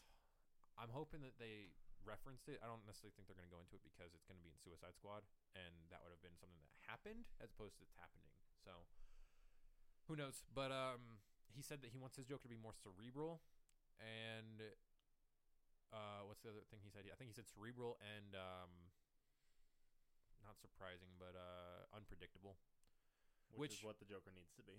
Well, and it's like people in the comments were like, "Oh, so Heath Ledger already did that." So like, I'm like, no, he didn't. Like Heath Ledger hit one end of the spectrum that other Jokers have not hit. That's the reality. We need to find a solid middle ground that's comedic and psychotic. Right. I've always said this. My favorite thing that I would ever, if they do this, I will be completely satisfied with the Joker, and that's that he pulls a gun out, points at a guy, pulls it, flag comes out. Then he laughs and he does a little bit of monologuing, and while he's monologuing, he's just like in the middle, not even like at an epic moment, just like completely unsurprisingly just points it again, shoots, or like not even like pointing it, just sitting there all like nonchalant and just accidentally pulls the trigger and pretends it's an accident. Flag goes flying out, impales a dude. Dude falls over dead. He's like, oh, psychotic laughter again. And then as he's walking away, the flag blows up. Like essentially just like so much ridiculousness. A string of psychotic behavior with comedic acting. Like that's all I want from a Joker is great moments of just like psychosis, hilariousness, and I want that laugh again. I want the true Joker laugh that cackles on and on and on, that makes you just kind of like curl up in a ball and cry. I want that Joker. So I'm really hoping that with how method Jared Leto is and how much he just digs into his roles, just the same way that Heath Ledger does. You just really want him to make you cry. Yeah, kind of. Like in terror more than anything else. I'll put that out there. In terror, in complete fear, because I don't know what he's gonna do. I don't know if he's gonna hug me or blow me up. Could be the same thing for him. Who knows? Yes. But yeah, I'm really hoping it turns out well. And like I said, like the only reason I was frustrated is because it was just like every news source was reporting every tweet, and I was like, why doesn't anyone wait till the end of the day to fucking aggregate these things? Like, dude cut his hair. No shit. I was hoping it would just be the one thing. Like I was really hoping as it was coming out, I'm like, okay, so we see it, cool. But no, they fucking made it literally every change of the way. Which on one hand you can't really fault them because I mean like the hype machine is real. The hype machine is real, especially around a character like Joker. It's just dumb. It's so dumb. I agree with you, but it's just it makes sense why. But and I agree, it makes sense on one hand, but like we've said, like I wish that the news sources that I was sharing between us could have been simpler, because I was just trying to keep us up to date without like spamming us, and like every time it was happening, like I don't want to spam this, like but I need to like put in a final, like this is where we're at kind of moment. And it just wasn't happening until like Thursday, and I was like, are you kidding me? It took between Sunday and Thursday for you to finish fucking doing this shit. Anyways, this week on Jared Leto's tweets. Oh my god. Anyways, that's what's gonna be for the next couple weeks. The last part is 4 pieces of TV news, real quick. This will be real quick. Just a solid reminder for all you PS Plus or PS owners. Period. Powers will be on Tuesday, or on for streaming. So just go onto the store and hit stream. It's that easy. I'm pretty sure it'll be on Spotlight. It'll be on the Spotlight right when you start your PS4s and PS3s. So probably. Check it out. It's free for the first one. Everyone gets it for free. It'll be an hour-long episode. Actor that's in it is the dude from District 9 and all those Neil Blomkamp films. I'm excited for it. And then if you want to keep watching it, PS Plus users get the entire season for free. So those of you like us, most of the populace, just keep watching it. It'll be really good, trust me. Crime drama with heroes involved, or power people involved, from the perspective of the cops, will be pretty cool. I'm excited. I hate saying her full name, but I guess I have to honor her appropriately. Jada Pinkett Smith has officially stated that she is not returning for Gotham Season 2. As she put it, her contract was just for Season 1, and where the season ends with her character of Fish Mooney, she doesn't see any reason for her to come back in Season 2, but it's a possibility that she might come back. So I figured she'll wind up probably being like a periodic returning character from here on. But yeah, she just kind of confirmed all that. Supergirl released some photos that they're the costume that they're using. It's the blue is like essentially it looks like a female version of the Man of Steel costume. It has that kind of meshy look to it. Looks good. The other piece of news from the Supergirl set was last week. I forgot to mention it, but they cast 2 people that were former super characters. The former 1995 Supergirl from the film has been cast in the show as well. We don't know who yet, but she's in it. And the other one is what is his name? Crap, I just need to. I remember him most from Ripley's Believe It or Not. He did the hosting on that show. But he played Clark Kent in the Lois and Clark TV show from the 90s that precursed Smallville even. That's not how you spell show, but whatever. IMDb. I just need a name. That's not what I'm looking for. One sec. I'm still here. Don't mind it. Here we go. Dean Cain. God damn it. I knew it was something really dumb. But Dean Cain has been asked to come back and play a character. I believe if I remember the article, it was either speculated or confirmed that he is going to be Kara's Kryptonian father, which I think is actually Zod, if I remember the storylines correctly. I don't remember 100%, but yeah, he's been cast. I know that much. He's in the show. So in the same vein that the original Flash plays the dad of Barry Allen in the Flash TV series right now, these 2 former superhero characters from the super universe are coming back to play in the new CBS TV series. And then last thing is with Agent Carter being done this past Tuesday, I think it was a break week, and that the agents It was a break week. It was a break week. Shields come back. Yeah. Okay, so it's coming back Tuesday. For those of you who've been keeping up on it, basically, Sky, who is her real name, is going to now be Quake, probably, which is kind of funny. Her name's Sky, and then she's now Earth related. Just next season she'll be Aqua. Yeah, right. But she's manifesting as an Inhuman. I was telling you before this, the only thing I'm really curious to find out without watching the series, because I need to watch the first half still, is or first half of season 2, I should say, is are the Terrigen Mists involved? Because her and one of the antagonists also became an Inhuman at the same time. And all this is going to pertain to the Inhumans in the film that's coming out in a couple years. And Quicksilver and Scarlet Witch are supposedly supposed to also be Inhumans. And if the Terrigen Mists are involved, then they're doing canon, which the Kree Empire, Kree made a lot of things, but they basically are the adversaries of the Skrulls. Skrulls are owned by Fox. And Earth is a war zone, usually, for them. If you thought about it from a galactic level battlefield scale, Earth is a linchpin. Yeah. That's why a lot of shit happens here. But the Terrigen Mists mutate human physiology to allow them to have superpowers. And the Inhumans are basically a race of genetically altered humans that have first lived on Earth, and then they realized that societies weren't going to like them, so they moved their entire civilization to the dark side of the moon so they wouldn't be found. I like to see what these Earth-made Inhumans of Quicksilver, Scarlet Witch, Skye, and the antagonist from Agents of S.H.I.E.L.D. become, or at least why they become this way. So we'll kind of keep you guys up to date on if that's included. I'll never say on here outright spoilers because I don't want to spoil myself too greatly on it, but small details like that keep it revolutionary canon-wise will be spoken of. And with that, I think we're going to call this portion of the hour, and then we'll come back with a topic next.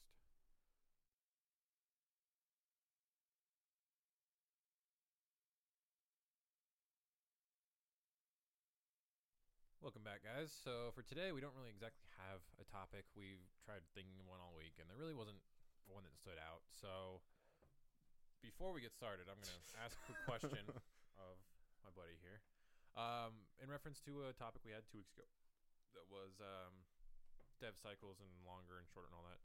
And something I forgot to ask during that time was, were there any games that you could think of that should have had a longer dev cycle that you wish they would have been given one? And I kind of always just sort of go back to BioWare as a whole as I think about it more, because Mass Effect 2 was also partially unfinished. Mm-hmm. Mass Effect 3 was partially unfinished. KOTOR 1 was partially unfinished. And then KOTOR 2 was done by Obsidian, but same boat. Unfinished game, had a lot of broken code in there because they just locked it away, and it still affected the main game, so you came up with a lot of glitches.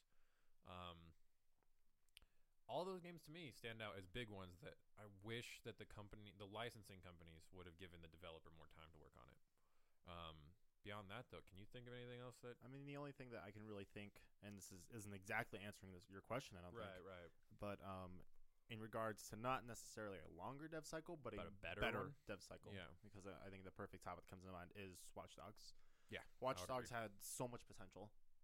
And from the early trailers, it looks so good. I would say that's the same to be said about all Ubisoft games currently. Yeah, really. Oh, and I forgot one piece of Ubisoft news. Totally skipped it over. Oh my gosh, we'll blaze through this. Super quick. Yeah, this will be super fast. So they announced or not? I guess it'd be an announcement, but the news is floating around. Yeah, that they're working on several games, but the one that stands out most, especially in your opinion, I think, is the one that affects people with lazy eyes. Yeah. So for those who don't know, which I feel like is most people, I have a lazy eye. For those who don't know what a lazy eye is, it's when the muscles in your eyes and them connecting to the brain, they don't connect it really properly. Yep. So essentially, there'll be times where the muscles just don't really work right, and they just kind of just relax too much, and essentially it doesn't track with the lead eye very well. It doesn't track very well, so eventually you'll just get an eye that more or less just kind of drifts off in the space. It happens. It's affected me a lot through my life because I'm sure sheet music alone would have been weird. Not really. I mean, it's not really so much as this, like, I see double all the time. It's just kind of one of those things. Like, I remember going for eye therapy in like second grade because you essentially have to retrain your brain to work with this, and it doesn't affect me as much as it now, as more like the long term effects. The biggest one that everyone always gives me shit for is how I hold my head, because how mine is specifically triggered. It's weird to actually think of it that way, but mine will always. I've noticed it, but it's one of those things I always feel awkward. Like I never want to mention it, right, obviously, but I'm really like I just mentally. But like why. when. If I ever like hold my head to the left, I'll like even this. do it right here. It just does you'll like kind of just slowly. No, because my head is always tilted slightly to the right because of that. Because of throughout the years I've overcompensated.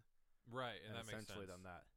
But this game, which is called, I'm pulling it together right now. I just found it. Yeah. Is called. Load faster, Kotaku. Digrush. Yeah, that's right. So essentially what it will do is force your eyes to work together. Yeah. Wasn't it like 3D glasses? Yeah, it's using 3D glasses and a tablet provided by their physician. This game and guided through and adjusted by physician live playing, like while playing. Players will work to the dominant and lazy eye in order to train the brain to improve visual perception. Digrush will submit each eye to differing levels of contrast for the objects displayed in the game. The physician can adjust the game setting in order to customize the experience for each patient. So each person using this method will have just the right level of contrast to suit their weak eye's conditions. Yeah, so essentially since you're wearing 3D glasses, there's images of reds and blues on screen, and they'll be adjusting how much they coincide and how much they differentiate to allow either more relaxation or more trying. So you can go through fluctuations of intense try and intense relax. And you can fluctuate that to allow the simulation of like working out like in a gym, but with muscles in your eyes. That you I think it's super cool because like some of the stuff I went through, like just the therapy wise, it was like weird stuff. Like I remember like you would go into like one that my physician had, it was like in a dark room. It was basically just a panel with a bunch of buttons, and the buttons would light up and you would have to push them. And at one point it would say like, okay, cover up this eye and do it, and cover up that eye and do it. Stuff like that. I had, for the longest time, I had a baseball hanging from twine in my room, and I would lay under it, and you'd hit it, and you just track it with your eyes. And I'd just sit there and just bat the ball. Yeah. Just like a cat on your back. Just, That's great. Yeah. But this is super cool. It's really cool because it makes me kind of then theorize further. Like, for instance, I have a decent astigmatism in my left eye. And that's a problem. That's a focusing issue. That's more or less my eyes track fine. They follow each other just great. But focusing and allowing the right amount of light in to adjust for the images at hand, my eyes don't do that at all. Like they can't. I've always been nearsight, or sorry, I can't. I never. It's always opposite. It's always opposite of what sounds correctly. Right. I see close, so farsighted. Farsighted. Yeah.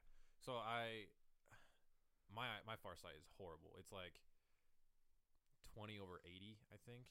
Jeez. Like it's horrible. Like I take my glasses off and everything just becomes a far blur. Like it looks horrible. Like I wear glasses all the time now, and I didn't for the longest time. And I don't necessarily need them just to see everything. A lot of the thing that I lost with my situation was depth perception. Yeah, that makes sense. For me, like depth perception even maintains like I guess my brain is just associated. I mean, I've had this kind of vision, and gradually it worsened between first grade and now, obviously. But I've had bad vision since the first grade. I was thinking about that. I'm like, okay, so for almost 20 years of my life, my brain has had a chance to kind of adjust for that. So I've been able to just drive, like, put my glasses off to clean them, and still be able to drive just fine because I can differentiate colors. For me, it's more just, it's not that I can't really see. It's just kind of, at this point, it's just more of that comfort thing. Yeah, exactly. And so, and more of us, what I was about to get at is, it makes me wonder if they can develop interactive media that would allow for focus adjustments. Like take glasses off, now look at a screen. And they're gonna mess with the focus until your eyes start to force the focus to happen, and then your eyes muscles that rely on focusing can become more strengthened too. Right. Like this thought process of an interactive medium that forces the eyes to work differently makes sense to also translate to other issues associated with it, of clarity and depth perception even. And it's really cool conceptually speaking. Like once you post that, I was like, my brain immediately just ran across every possible avenue of like, oh, what if it did this and this and this and this? Because like, for instance, I think for my neighbor, when I was living at my parents' house, my neighbor's kid, I think he has a lazy eye, and the way they treated that was they gave him prism lenses. So it forces one eye to kind of like look differently until the images come together. I had those really in my treatment, but yeah, so it's really interesting stuff to find out about because like almost it feels like nowadays almost everybody has some vision problems. Oh yeah, to some capacity. So moral of the story is all those people who gave me shit because of my lazy eye, how do you feel now because I still have a lazy eye and there's a game being, I'm done. Were you actually harassed for your lazy eye? I was. I believe it, but at the same time, like really, like people actually gave it. People are assholes. Yeah, people are assholes. I agree with that completely. So like, I can see it, but it's just kind of surprising. Like people are assholes. I don't know. Again, it was Almost everyone we more hang for out the with the head holding thing than anything else. It was always like, oh, why do you always hold your head tilted? I thought it was kind of obvious. Like, I'm not being mean, but I mean, like, in that like public situation, kind of just politeness. Like, I felt like the moment that you start seeing someone tilt their head and you start to see like difference in eye tracking, you immediately just go, oh, I get it. Like, I'm just not gonna touch the issue. Just not gonna go there. Like, I get it. Well, actually, there's a joke. So when I had my ear pierced, my one ear pierced, and then I got my other ear pierced much later. Oh yeah. And at the time when I got my other ear pierced, I got it pierced at a 10 because that's what my left was at that time. Jesus. And I didn't want to like have two different sizes. So no, Cody, bad. That sounds horrible. It wasn't awful. But okay. Regardless, John Luke tells the story very vividly of how I was laying on the table. So it was my right ear I got pierced because I was laying like this. And he just remembers like watching the needle go through, and my eye just went, just like had a seizure. This is a story he tells everyone all the time. It's like, thanks. I'm glad that I get some entertainment out of me. You're a comedic set piece now. I'm glad that's what I am to you. Yeah. I don't think I was ever really bullied for my vision problems. I don't think the vision problems in general, just like, you have glasses. No. I got a little bit of that very early on. But that's also like kids are assholes. That's like first and second grade when they don't get it. Right. By the time like you're all in your teens and such, like half the population in most schools has glasses by that point. So doesn't matter. But yeah, okay. So with that, I think we're gonna get into some Superfight, which is something that you got from Loot Crate. What was it, 2 months ago? Last month? It was last month. It was last month's crate. So for those who don't know, Superfight is essentially another take on the Cards for Humanity, apples to apples. So you walk us through this. So I'll play the audience in this role. So what Card Fight is, or Superfight, I'm sorry. Superfight. Is there's 4 types of cards. The 2 primary ones are fighters and abilities. And essentially what the game is, you take it's like every game, more or less, you take 3 whites and 3 blacks. Those are the Should we draw fighters. That now? Sure, we'll go ahead and do that. Okay. So we're going to do 3 whites, maybe 3. There you go. And 3 blacks, because we're all about diversity here on the. So Fair enough. Essentially, you are going to choose what you think the best fighter is. And again, it's a little weird with 2 people because essentially we have to make a case for why our fighter would win. Okay. I mean, I'm sure we can reach a consensus. We can, I'm sure. We're objective enough to not rely on our own choices because a lot of this is because it's randomized. So we're going to take a moment here and look at our selections and choose what we want to do. And when you're ready, let me know.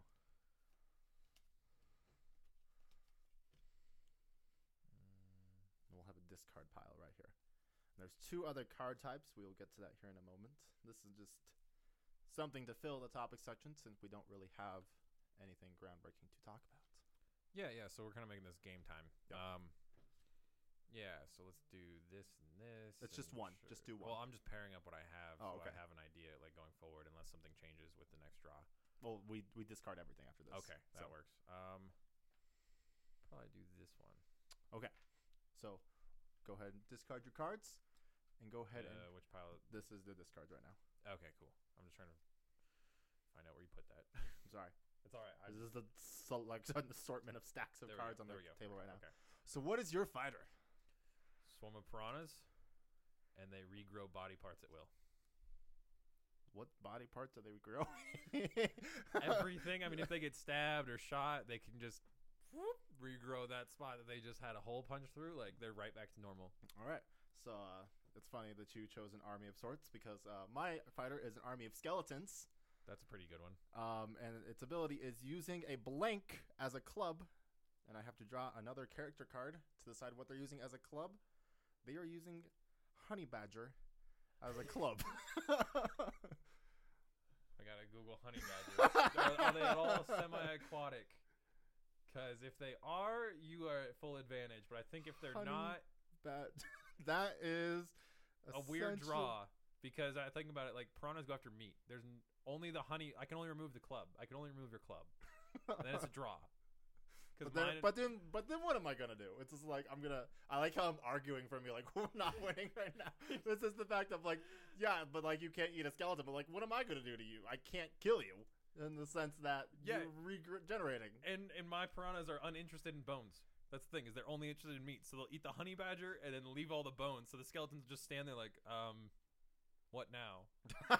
So it's basically gonna be they're gonna eat all the honey badgers, and it's gonna be like, now what? I mean, everyone in this instance. So we'll pull in one of our other cards here. There's two other cards that are usually used to break tiebreakers. Okay, yeah, I like that. So we will use a location card for this one because I feel like that's big for. That's the blue, I'm assuming. That's the blue. Okay. So our location for this fight is a Mars colony. Skeletons win that one. I think I win. Yeah. There's no water. Well, I mean, there's some water. Maybe there's. Oh, I mean, colony, sure, but I mean, if we want to be really objective, I think you win that one. Because I mean, in any case, if the skeletons vent atmosphere in a chamber where there's water, skeletons won. Like, they're gonna survive regardless of oxygen or not, water or not. Piranhas, water, they lose. So in that case, you win. Yay! Super fight over. Super fight begin again. Round 2. Fight. I want this one actually. These are actually these are way so better. much better. So oh my much god. better options. Okay, let's see. Oh my god. Okay. Let's see. I kind of do. Do you want to do 3 at once? Oh, because these are super so good. Fight? Yeah, like super fight. Oh, because this will be so good. This one is ridiculous. Okay. I don't. Oh yeah, no, this will be. Okay, no, I have. These are all actually perfect. In the perfect sense that they work. Okay, so this one. No, this one will go here. This one here and this one here. Okay, yeah, almost set. All right. I'll choose my. Let's do round, or I guess this will be mini. This will be round 2, fight 1. So I'll do my least boring of my options. We have the Loch Ness monster that can fly at the speed of molasses. Okay. I'm gonna throw down Mothra with a railgun. Ooh. I counter your Mothra with a Stegosaurus that has been bitten by a radioactive poltergeist. Okay. What does that even mean? I don't know. It's okay. This one's my trump card. Okay, well I'll counter that with Sandy Cheeks from SpongeBob, who can call in an orbital bombardment. What? Yep. Like under the sea in Bikini Bottom, or just anywhere? Anywhere. Oh, like she's from the surface. She lives underwater out of choice. She can go to the surface anytime she wants. Call in an orbital bombardment from space. So why does Sandy Cheeks have this kind of power? What were we thinking? I don't know, but I think you have your last set here. We have the common cold that everything they touch turns inside out. Keanu Reeves leading a team of trained velociraptors. And I don't know if you saw John Wick. But that's a dangerous combination. He will kill everything, and if he doesn't kill them, the velociraptors are there to pick up the scraps. So where do we begin here? All right, so Mothra. Let's start off with the start one. Let's remove the Loch Ness monster that can fly at the speed of molasses. We have a large monster who's supposedly supposed to survive in water, who's now in the sky flying at the speed of molasses. He will die immediately by any of these. So actually, no. I think the Loch Ness monster counteracts your Sandy Cheeks, because this will protect my other armies from your orbital bombardment. And then she's just like, now what? Plural. Multiple bombardments. One will take down that. So how do you know? It's a Loch Ness monster. You ain't got shit on a Loch Ness monster. Maybe he'll just fly. Have you seen the size of the theoretical Loch Ness monster? No. It's not as big as it's a dinosaur, of course. It's like a brachiosaurus with fins. So if you remember the Jurassic Park films, it's like a giant giraffe. That could survive so many orbital bombardments. Like one. All right, well. Like one being shot straight through the stomach with a laser, and it's done. Loch Ness monster, no. Okay, so that the bombardments are still in play. It's just they probably have a timer of sorts of reset. Cooldown. Yeah, a cooldown of sorts. I can't attack my orbital bombardments on cooldown. And then on top of that, though, Sandy Cheeks is perfectly capable. If you remember SpongeBob, she fucked everybody up. She did karate and a bunch of other shit. She doesn't have her karate here. It's just her orbital bombardments. She's a character, and she has a certain style. All right. Same with Keanu Reeves. Like, there's a reason why he's just Keanu Reeves here. It's because they're referencing the him. And he's crazy with martial arts and killing people with guns. We're now with the Velociraptors. And Velociraptors. Well, I mean, so we need to dissect this one. Yeah, a we do. Stegosaurus bitten by a radioactive poltergeist. Okay, so with this one, the Stegosaurus has the ability to pass through walls and cause chaos wherever he goes at will. Beyond that, my people can't do much against the ghost. Let's be real. So unless he's in his solid form, can't do anything. And all he can do is just make hell for these guys. But these guys are so powerful. I mean, Mothra. Mothra is unaffected by a poltergeist at the end of the day. Like, this is true. It's a monster. It doesn't give two shits. Oh, a ghost is here. Flaps its wings once. Doesn't give a shit. It's still gonna be here. It's a moth doing moth shit. Doesn't fucking care. Keanu Reeves was in the Matrix. I kind of feel like he himself was a poltergeist of sorts when you think about the world. Was he a Stegosaurus? No, I'm not disputing that. I'm just saying, like, what effect he has on a ghost? Not much of anything. So who wins this? Like, they kind of don't affect each other. Yeah, I kind of feel like this doesn't affect anyone in this fight. So I think like my third one is pretty good. Yeah, I feel like that one's pretty solid. Common cold, that everything it touches. So in this case, everything it infects turns inside out. Common cold spreads very quickly. Yeah, and I have nothing to counteract that. So your Velociraptors just got shit on. The only thing would be the orbital bombardment could burn away the common cold in the intense heat, but that'd be it. But that's the only opportunity. But I mean, this is like, I know. Well, I guess railgun too, because railguns is a magnetically accelerated cannon, usually an intense beam of sorts because of how much speed is coming off of it. It has plasma. Plasma could kill a common cold with enough heat. But it would turn that plasma beam inside out. I don't fucking know. No, it doesn't. It wouldn't do that. But I do feel like all these people would be beaten, but they'd have a chance to just create a giant stalemate in this instance. Like, so I think this entire thing is just a draw. This one was good. I like this one because it's just so over the top. I was thinking about giving Mothra the trained Velociraptors just for this ridiculousness, and giving Keanu Reeves a railgun. Just, I think I would have been so much better. Are you serious? But I like the idea of Mothra flying around fighting Godzilla with a railgun in his hand, just because it can. God damn it! All right. Oh, wait. We never did. Oh, that was one of our discard ones. Yeah, I see that now. All right. Round 3.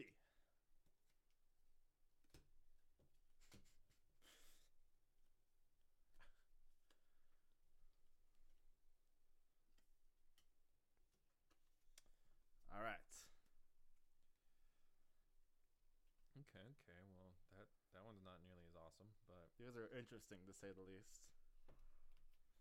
I think we do this one. God damn it.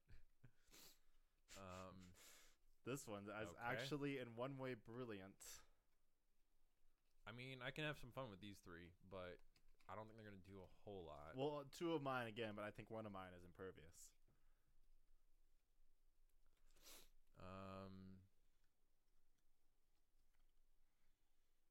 Okay, so that one's kind of ironic. The one that's impervious is actually pretty ironic. Okay.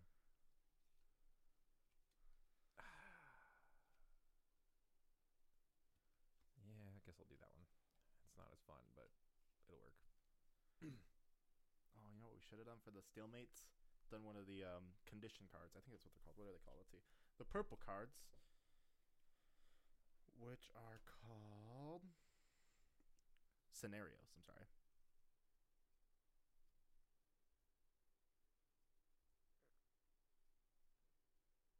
There's a full 500 card deck usually. This is just a little side deck essentially. It's good. I'm so far enjoying. Like, I understand literally every reference that has come up. Yeah. I mean, even ones that I have in my hand right now. Like, I'm looking at it, I'm like, I've seen all these things at some point or in time. Like, that's all good. All right. So you ready? Yeah, my first one. Yep. Iron Giant riding a nuclear missile. Okay. Kind of ironic in my opinion because of how Iron Giant ended with him being blown up in the sky.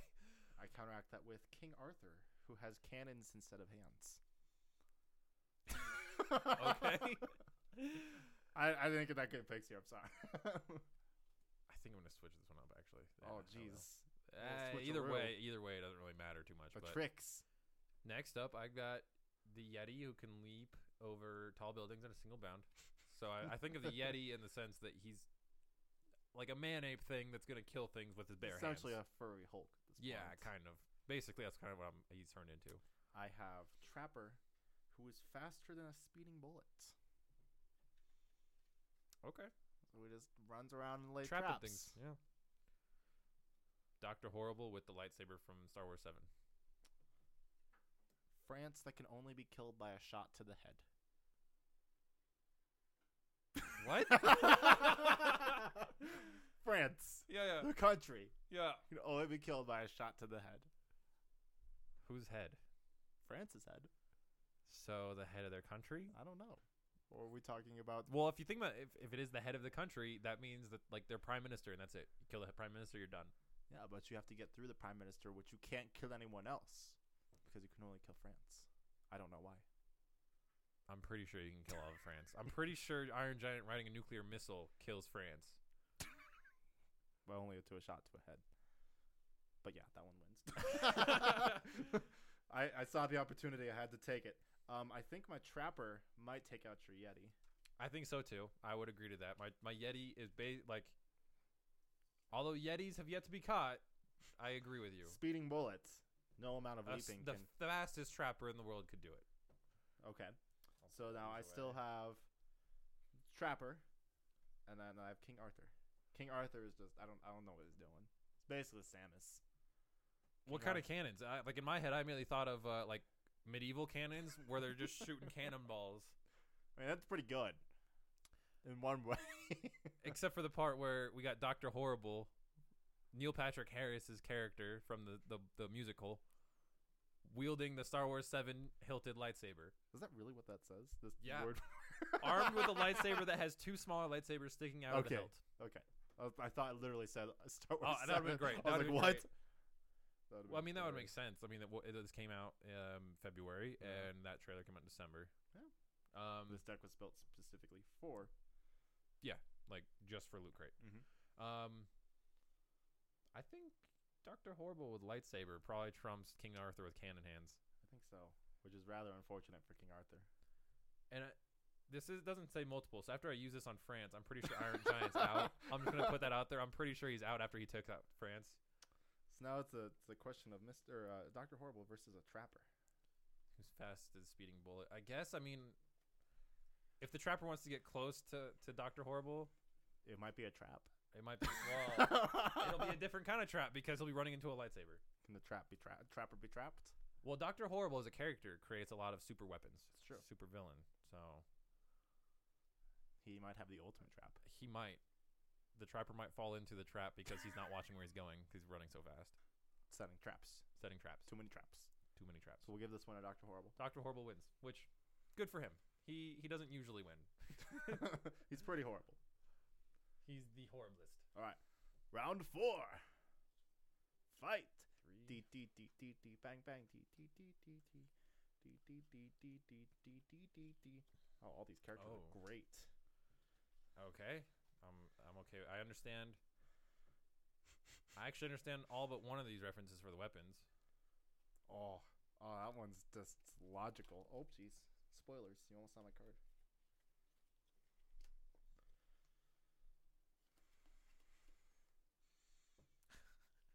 These are all pretty ridiculous. Oh my god. Okay, I'm going with this one here. This one here. So we'll mix this one. Up a little bit. Here. So once we decide, and Yeah, we'll say we can't change this time to counteract this. But I'm gonna throw a scenario in there right from the get-go. Let's start off with a scenario. What's the other one? Scenario. Or No, this is location. This is scenario. So this is location. Let's do all of it. Let's set up a scenario location. Our location is a crashing airplane with one parachute. Oh. And our scenario... Let's say with 3 parachutes and the winning team. Okay, this doesn't really work because our location is a crashing airplane with one parachute, and our scenario is all fighters are in helicopters. No, this works. Does it? I don't think it does. I think the helicopters aren't in flight. Let's say it's a carrier plane, like one of those big carriers. So we're just literally just sitting in helicopters in a plane that's about to crash. Yep, and and they can do their attacks roughly from the helicopters. I mean, obviously, if they have to run up, they'll get out and attack. But just for the situation, they're starting out the fight in helicopters. that are inside of a plane. That's about to crash. That's It about to only has crash. one parachute. It But only it's has- okay because we're. In I a said 3. helicopter. Like it's a team set. It's enough to carry the team. Okay. But that'll be it. All right, we're gonna start this with Prince Charming, who's armed with a really, really bright laser pointer. Okay. I'm going to start this one off with a raccoon who has a dubstep gun. Ooh, the distractions. Well, did you play with the dubstep gun? I saw it. I never experienced it, but I saw everything up. All the while blasting dubstep. Drop the bars. All right. So I have a grizzly bear armed with a piranha launcher. Amazon warrior with machine gun for legs. King Kong, who is really good at parkour. Really? Really. You chained to your evil twin. Me? Yeah, you're the player to my right. Oh, jeez. So now you're involved in this on my side. Oh, God. Well, I can use this as my advantage. Okay. Because I ain't got shit on King Kong. Neither does my evil twin. Well, your evil twin is like, okay, so you might be bitchy and super nice. Your evil twin is like not at all complaining, but fucking horrible to everybody. I don't know if I still have anything on King Kong, though. Yeah. Wait, but this is the thing. So it's me. So I only have one good eye. Prince Charming points his really bright laser pointer at my good eye. Okay. I'm out. Yeah, you're out. You are. You're done. You're totally done. You're right. In a helicopter. Why would they let me drive a helicopter? Whose idea was this? You're not driving it. You're just in it. Remember that. Okay. It doesn't say drive. You're just in the helicopter in the plane. I don't understand what the point of being in a helicopter is then. If you're Don't not worry about it. around. Like you could. The option's there. You can use the guns. You could try to turn on the rotors, and it could fuck everything up. Hell, maybe you're the reason why the plane's going down. That's mean. Why would you say that? I'm just saying. Maybe like, I'm just sitting in the cockpit going. Maybe you are. Maybe you are. And then the helicopter gets blown up by any one of these reasons. It gets blown up. We're bringing in another fighter to the side. It gets blown up by a carnivorous plant. Okay. It's the one from Little Shop of Horrors. Oh goodness. Yep. Feed right. me Seymour. So what do we got? What do we got left? I got a raccoon with a dubstep gun that pretty much annihilates anything in its path because dubstep guns are stupid, powerful, and its original source material. Okay, so that definitely knocks out the grizzly bear. Yeah, that's done. He's gone. The Amazon warrior with machine gun legs. I mean, that's pretty fucking terrifying when you think about it. Did you ever see Planet Terror? No. That's a good Ground House film. So it's big budget B movie, but stripper with a machine gun leg does one of her like routines essentially. Like she's fully clothed at this time, but they're killing zombies, and she just uses her routine to keep her motion in constant motion and swings her leg around as a dancer, just like unloading on everyone. So, an Amazon warrior with all of her training, doing flips and shit, and every time she does flips, lifting her legs up and just dropping people with machine gun rounds could work really well. In fact, King Kong with parkour does not survive a machine gun legs. I think but he's really good at parkour. He's also a really big target and susceptible to really big rounds. But he's really good at parkour. I think you're missing In a the plane. main point. He's In a helicopter he's in a King plane. Kong. He's throwing helicopters at people. Be that as it may, the Amazon warriors can dodge that shit. Look at Wonder Woman. She's technically an Amazon warrior. And So then where's Prince Charming? Prince Charming's dead. He's been dead. Raccoon gun. Oh, jeez. Raccoon with dubstep gun definitely killed Laser Pointer Man. I don't know. He might have like shined it in his eyes. In which case, the raccoon becomes the winner in general, I think, because he's more devastating when he's blind and just firing everywhere. This match goes to Rocket Raccoon. Rocket Raccoon with a dubstep gun. All right. I think this is the final match. I think it is too. Last round. Final battle. Fight. Okay. How many do you have? 3? 3. How many are left? Let's see if we can just Split the deck. split the deck at this point. All right. Yes, we're doing 5 fighters. Okay, 5 fighters, 5 powers. 3, 4, 5. 1, 2, 3, 4, 5, 6, 7, 8, 9, 10, 11. Let's do 5. Just do 5. Yeah, I was yeah. gonna say. Just gonna pull randomly. 1 here. here. One here. One here. Yep, there's 2. Fine. Can I just get this one out of the way and then I'll just choose a new Hold on. fighter because I think Hold this on one is sec. too brilliant because I just know this is going to be useless, but it's just too good for comedic effect. No, just save it. Okay. You'll reference it later. We'll Okay. do that. I'm just gonna. The last 6 attack methods that we are not using for this final round, just so that they're out there for everyone to hear, can only be killed by a stake through the heart, France would have been good for that one. wrapped in toilet paper, flaming hands, armed with limitless loot crate. Oh, that's just stupid. That is dumb. Wearing a scuba suit. Wearing a bubble wrap suit. Ooh. I'm glad we missed out on all the dumb ones. Bubble wrap suit is pretty OP though. All I mean, right. going back to the me, I would just get so distracted by that and just. Do we want to do a location? Okay, so we'll each just pull at random, like fan it out, pull one random. I'm gonna do a what is this, situation? Scenario. Yeah, scenario. Fighters are jousting. The fighters are jousting. Okay, Oh, that's pretty good actually.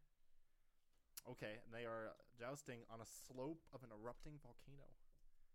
Here, I got one more idea actually. Let's each pull one opposite, and if we prefer it to what's down, we'll take it. Okay. But I'll pull one. You'll pull one first.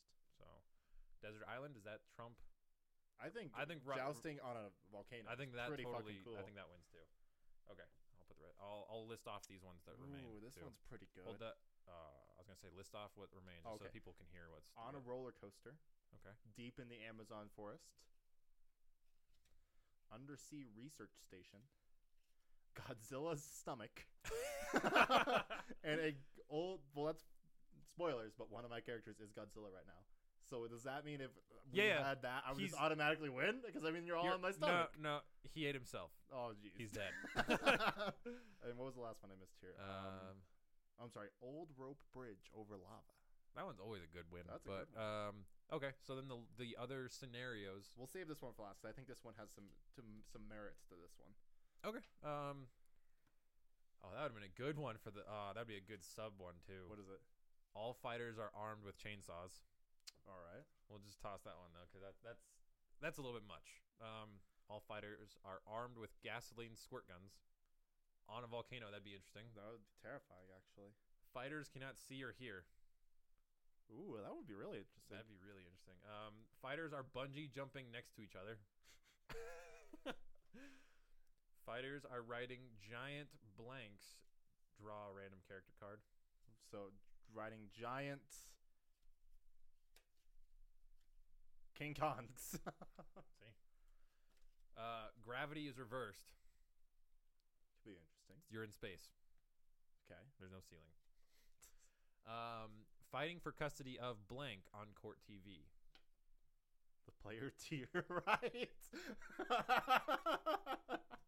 Fighting for you. Fighting All right, for you. so this last scenario that is fighters are inside giant robotic blanks. Nope, that was the last one. There was about to be giant robotic grizzly bears. I don't think that defeats jousting though. I think jousting is good. What's funny is it's an actual scenario. One of my joke ones might actually just turn into the most overpowered thing in the world.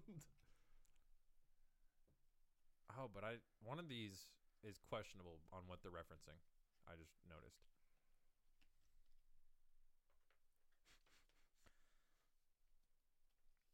Oh, this one is. That's awful. Shut up, computer. I know. Nope. Okay. As we know, we're out of time, but we're gonna finish the ultimate. Yeah, we're match. gonna finish this fight. So The Superfight. All right, um, this is a tough one. 5 is a lot. Okay, I feel like okay. So I feel like we still need to do this one because that just. I'm hoping that's what it's referencing. Again, I have another one that could be questionable on what they're referencing. Okay. So.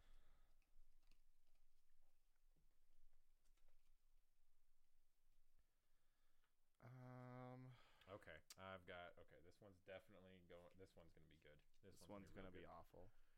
You want to just start off? Do you have one to start with? I'm gonna start with one. Okay. Hercules is really, really emotional. So he has all that strength. So basically, what you're saying is we're jousting on a volcano while Hercules is on its period. Yeah, so he's either gonna destroy you or cry, and if he's crying, he's probably still gonna throw something at you, and he's Hercules, so he's still gonna hurt you. Like that's dangerous mixture.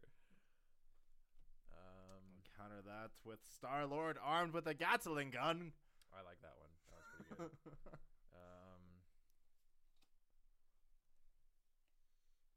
We're saving the most ridiculous one for last. We'll get this one out of the way first because this one, I'm just gonna say this and then discard it because it's done. It's Goliath covered in gasoline on a volcano. So good job. We did it. We killed Goliath. I'm down. This one's probably also just a loss. I'm just gonna put it out there. Water buffalo, literally a GIF. He's just repeating the same motion over and over and over again. Whatever that motion is, jousting probably. So he's jousting in place. Well, he's a water buffalo, so he doesn't need a horse. He's just running at him with his own horns over and over and over again. He's just really tired, and he loses. That's the realities. He lost. All right. But emotional Hercules is still in play. And Star-Lord with a Gatling gun. Yep. All right, I have... This one's dangerous. This one, so dangerous. Godzilla swinging a 2-ton tuna. He'd eat it. Let's be real. He's No, Godzilla. he's swinging it. Yeah, into his mouth. No, Hercules. And then Hercules throwing it back. I realized that Godzilla with this is a bad matchup. Godzilla eats fish in copious amounts. And Hercules is. An ocelot armed with a machete. Derby girl who can summon an infinite amount of trampolines. Wow. A sushi chef, so always angry. Okay. Throwing water balloons filled with acid. Ooh, that's interesting. Yelling in Japanese. I want you to do your last one first. Okay. I don't know if this is referencing the organization or the mythical creature, but Hydra. It just says Hydra. Okay, let's make a decision then. Because I'm gonna make a decision with mine. Well, to be fitting, like more appropriate, it will be the organization for the weapon because it's command an army of disposable minions, which is literally what Hydra does. Yeah, okay. So that makes the most sense in this scenario. So this one is just the peak of brilliance. It is Ash, and I'm gonna go with Ash Ketchum. Yeah, that makes sense. Who is stuck in one of those electric cars for toddlers? It'd be equally as funny if it was Ash from Evil Dead, like. Shotgun, chainsaw hand, just stuck in can't go anywhere. But see, we have to keep in mind that Ash has his Pokemon at his disposal. And he's immortal. Eating the souls at of 12, children. 12 years old. That's why he's in that thing. He's stuck in that toddler thing because he's preying permanently upon the toddlers. Got it. Well, in this instance, I'm pretty sure he can still be destroyed by lava. So what if yours can be destroyed by lava? Technically, all of them, if you want to get down to brass tacks, they all can. I'm assuming this is sort of like Star Wars Episode 3 kind of situation where there's like lava present, but they're not actively like under immense threat. Okay. But if they fall the wrong way, they're in lava. Okay. Like, well, yeah. So jousting, essentially, we have jousting matches. Yeah. Okay. You get knocked off your horse. So you're in lava. Let's just say that. So on one you hand, Ash can't be knocked off a horse because he's in a toddler thing. Yeah. Well, the toddler thing's on top of a horse. Let's just be real. Whoa. So why does your buffalo get to not joust on anything? No. The buffalo is the problem. The buffalo's dead. Let's be real. The buffalo's dead. So he's not even. Just because he wasn't on a horse at the time doesn't mean it wasn't valid because he was participating in the joust with himself. They just taped the jousting stick to his back, and he's the horse. He's got this incredible vision of a buffalo with a jousting stick on its back duct taped to it. Yeah, just around the body, and then he charges. Fails, falls in the lava because he's a water buffalo. He can't see very well. He's in the lava. All right, so what do we got here? Ocelot armed with a machete is pretty interesting. Not very dangerous. We have to take into consideration the fact that we established the fact that we're on a planet like Mustafar. Okay, yeah. We're on a volcano that's in a similar setup. Underneath us. How dangerous are infinite trampolines? Pretty damn dangerous because I mean, if you're able to just be knocked off a horse and fall in the lava, if you're on a trampoline on a horse, or on a trampoline, I think you're jousting across trampolines. I'm pretty sure only that one's jousting across trampolines then, because they're armed with trampolines. No, she can summon them everywhere. Oh. Okay. Well, in that case, the acid's everywhere because it's bouncing and then splashing on enemies, and just everyone's covered in acid. No one wins in that scenario. Okay. I want to say Sushi Chef has probably got acid in his face and falling into the lava, so he's probably dead. He's probably gone. He's gone. I'll just discard those guys because, yeah, he's dead. Hydra's army of disposable minions. You know what? Yeah, they're all dying, but they're Hydra and they don't end. I'm pretty sure Hydra wins in this scenario. Like Hercules, yeah, he'll probably fall in the lava eventually because he's so emotional. He'll just throw something incorrectly in lava. You're missing the important thing here, though. Ash Ketchum is stuck in a toddler's cart. He ain't coming out. And a toddler cart, I don't think, can bounce very far on lava. I'm sorry, on trampolines. I don't think it can be pushed very far during jousting. Hercules just died. You just said he fell in the lava. No, I said that he would. Okay, he died before he could get to Ash. Ash is just running away. I thought we were just explaining how they would probably go, because I thought we're just trying to eliminate. I'm like, you know what? Ash would probably lose to Hercules, and in the process, though, Hercules would fly off. So let's do that. Ash sacrifices himself to kill Hercules. Yeah, to drag him down with him. That would make the most sense. So I've got Derby Girl, Godzilla, and Star-Lord. Ocelot with an armed with a machete. That thing is just bounding because Ocelot's bound normally. So now you just gave it a bouncy surface to leap even higher from. He's going to get slapped with a 2-ton tuna by Godzilla, though. No, we've already established that Godzilla's eating the tuna. No, he's armed with it. No, we already established that Hercules threw the tuna back. He's swinging it. Oh, my gosh. We had established that at the beginning. That you even said, like, tuna is probably actually a bad choice for Godzilla because Godzilla eats fish. We should have just been in Godzilla's stomach this entire time. He ate himself and lost from the start. Got it. But he's swinging a 2-ton tuna inside of his own stomach. He has just part of his upper body and an arm. It's Godzilla with a 2-ton tuna sticking it down his throat into his stomach and just wailing it around. I mean, that's true, too. He ate it, and he's just swinging it around inside of his stomach. That would have been good, too. Right. The Ocelot with the machete. I'm not sure how he's holding the machete. He's probably got it in his... Well, I don't know. Armed would say that he has it attached or carrying it. It's probably taped to his back or something, and he just leaps... Or it's taped to the top of his head. That's what it is. Because when he pounces on things, the machete will impale, and then he has a chance to bite. Okay, so my question is where is Hydra sending this army in from? Is that even a question? It is a question. Hydra has innumerable resources. Because I'm just saying that I could, like, technically summon a trampoline, like, in front of them, and then they just can't ever get there.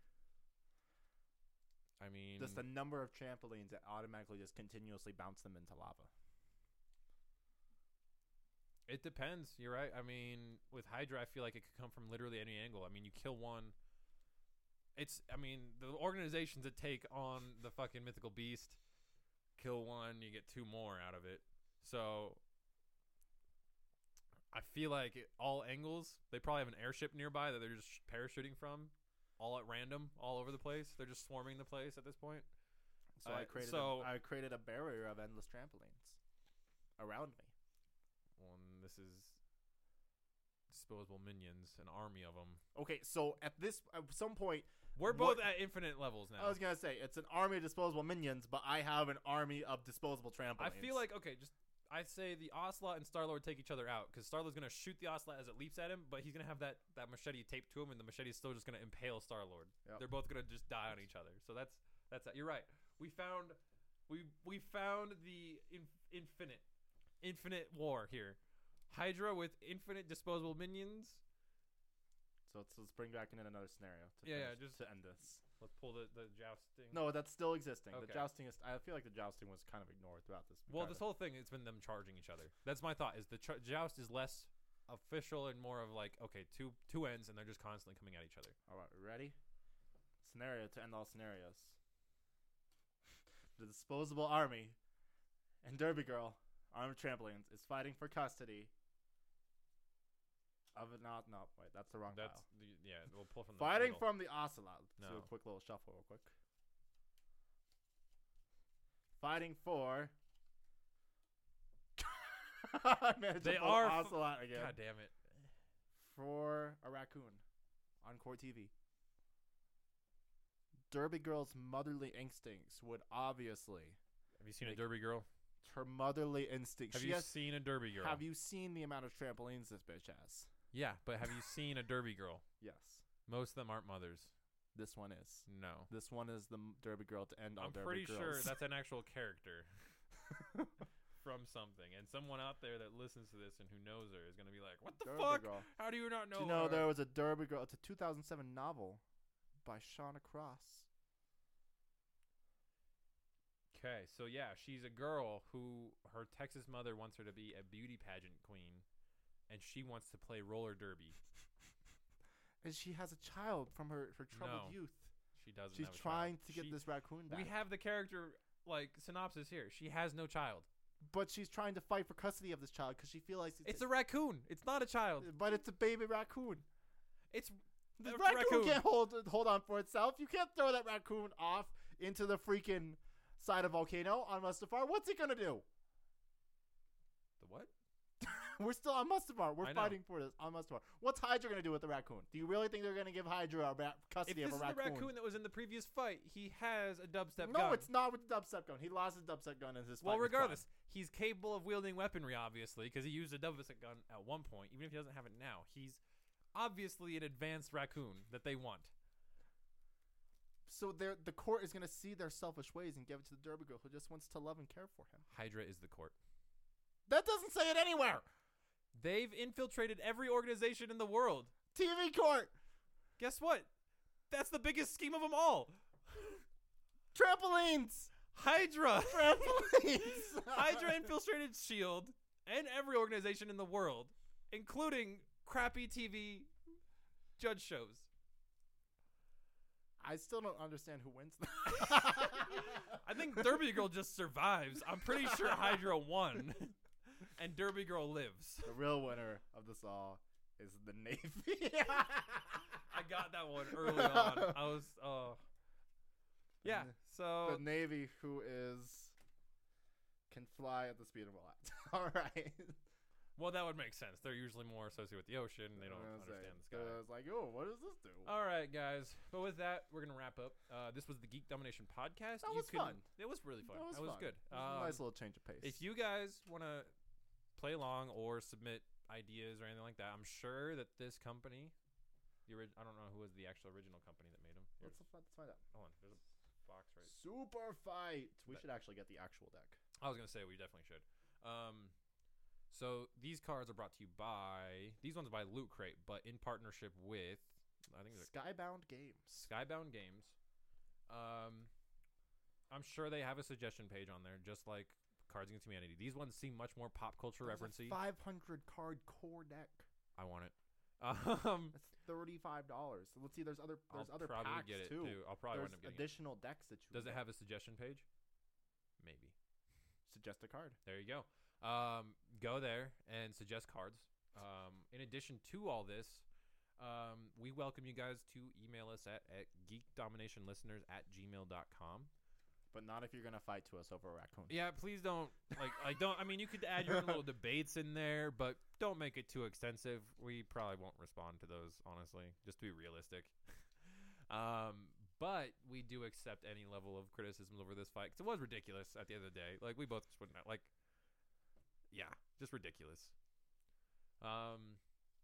Yeah, but any feedback you guys have, any questions, comments, advice, we probably won't give you the best advice, but we'll give you some funny advice if you want it.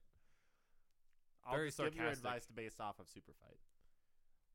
Are you going to be sort of like a tarot card reading, but with Superfight characters? Maybe, but it's going to be like, what would you do in a situation? I was like, I'm not going to tell you what I'm going to do in the situation. Star-Lord I'm going to tell you what the literal Teen Wolf, hang on.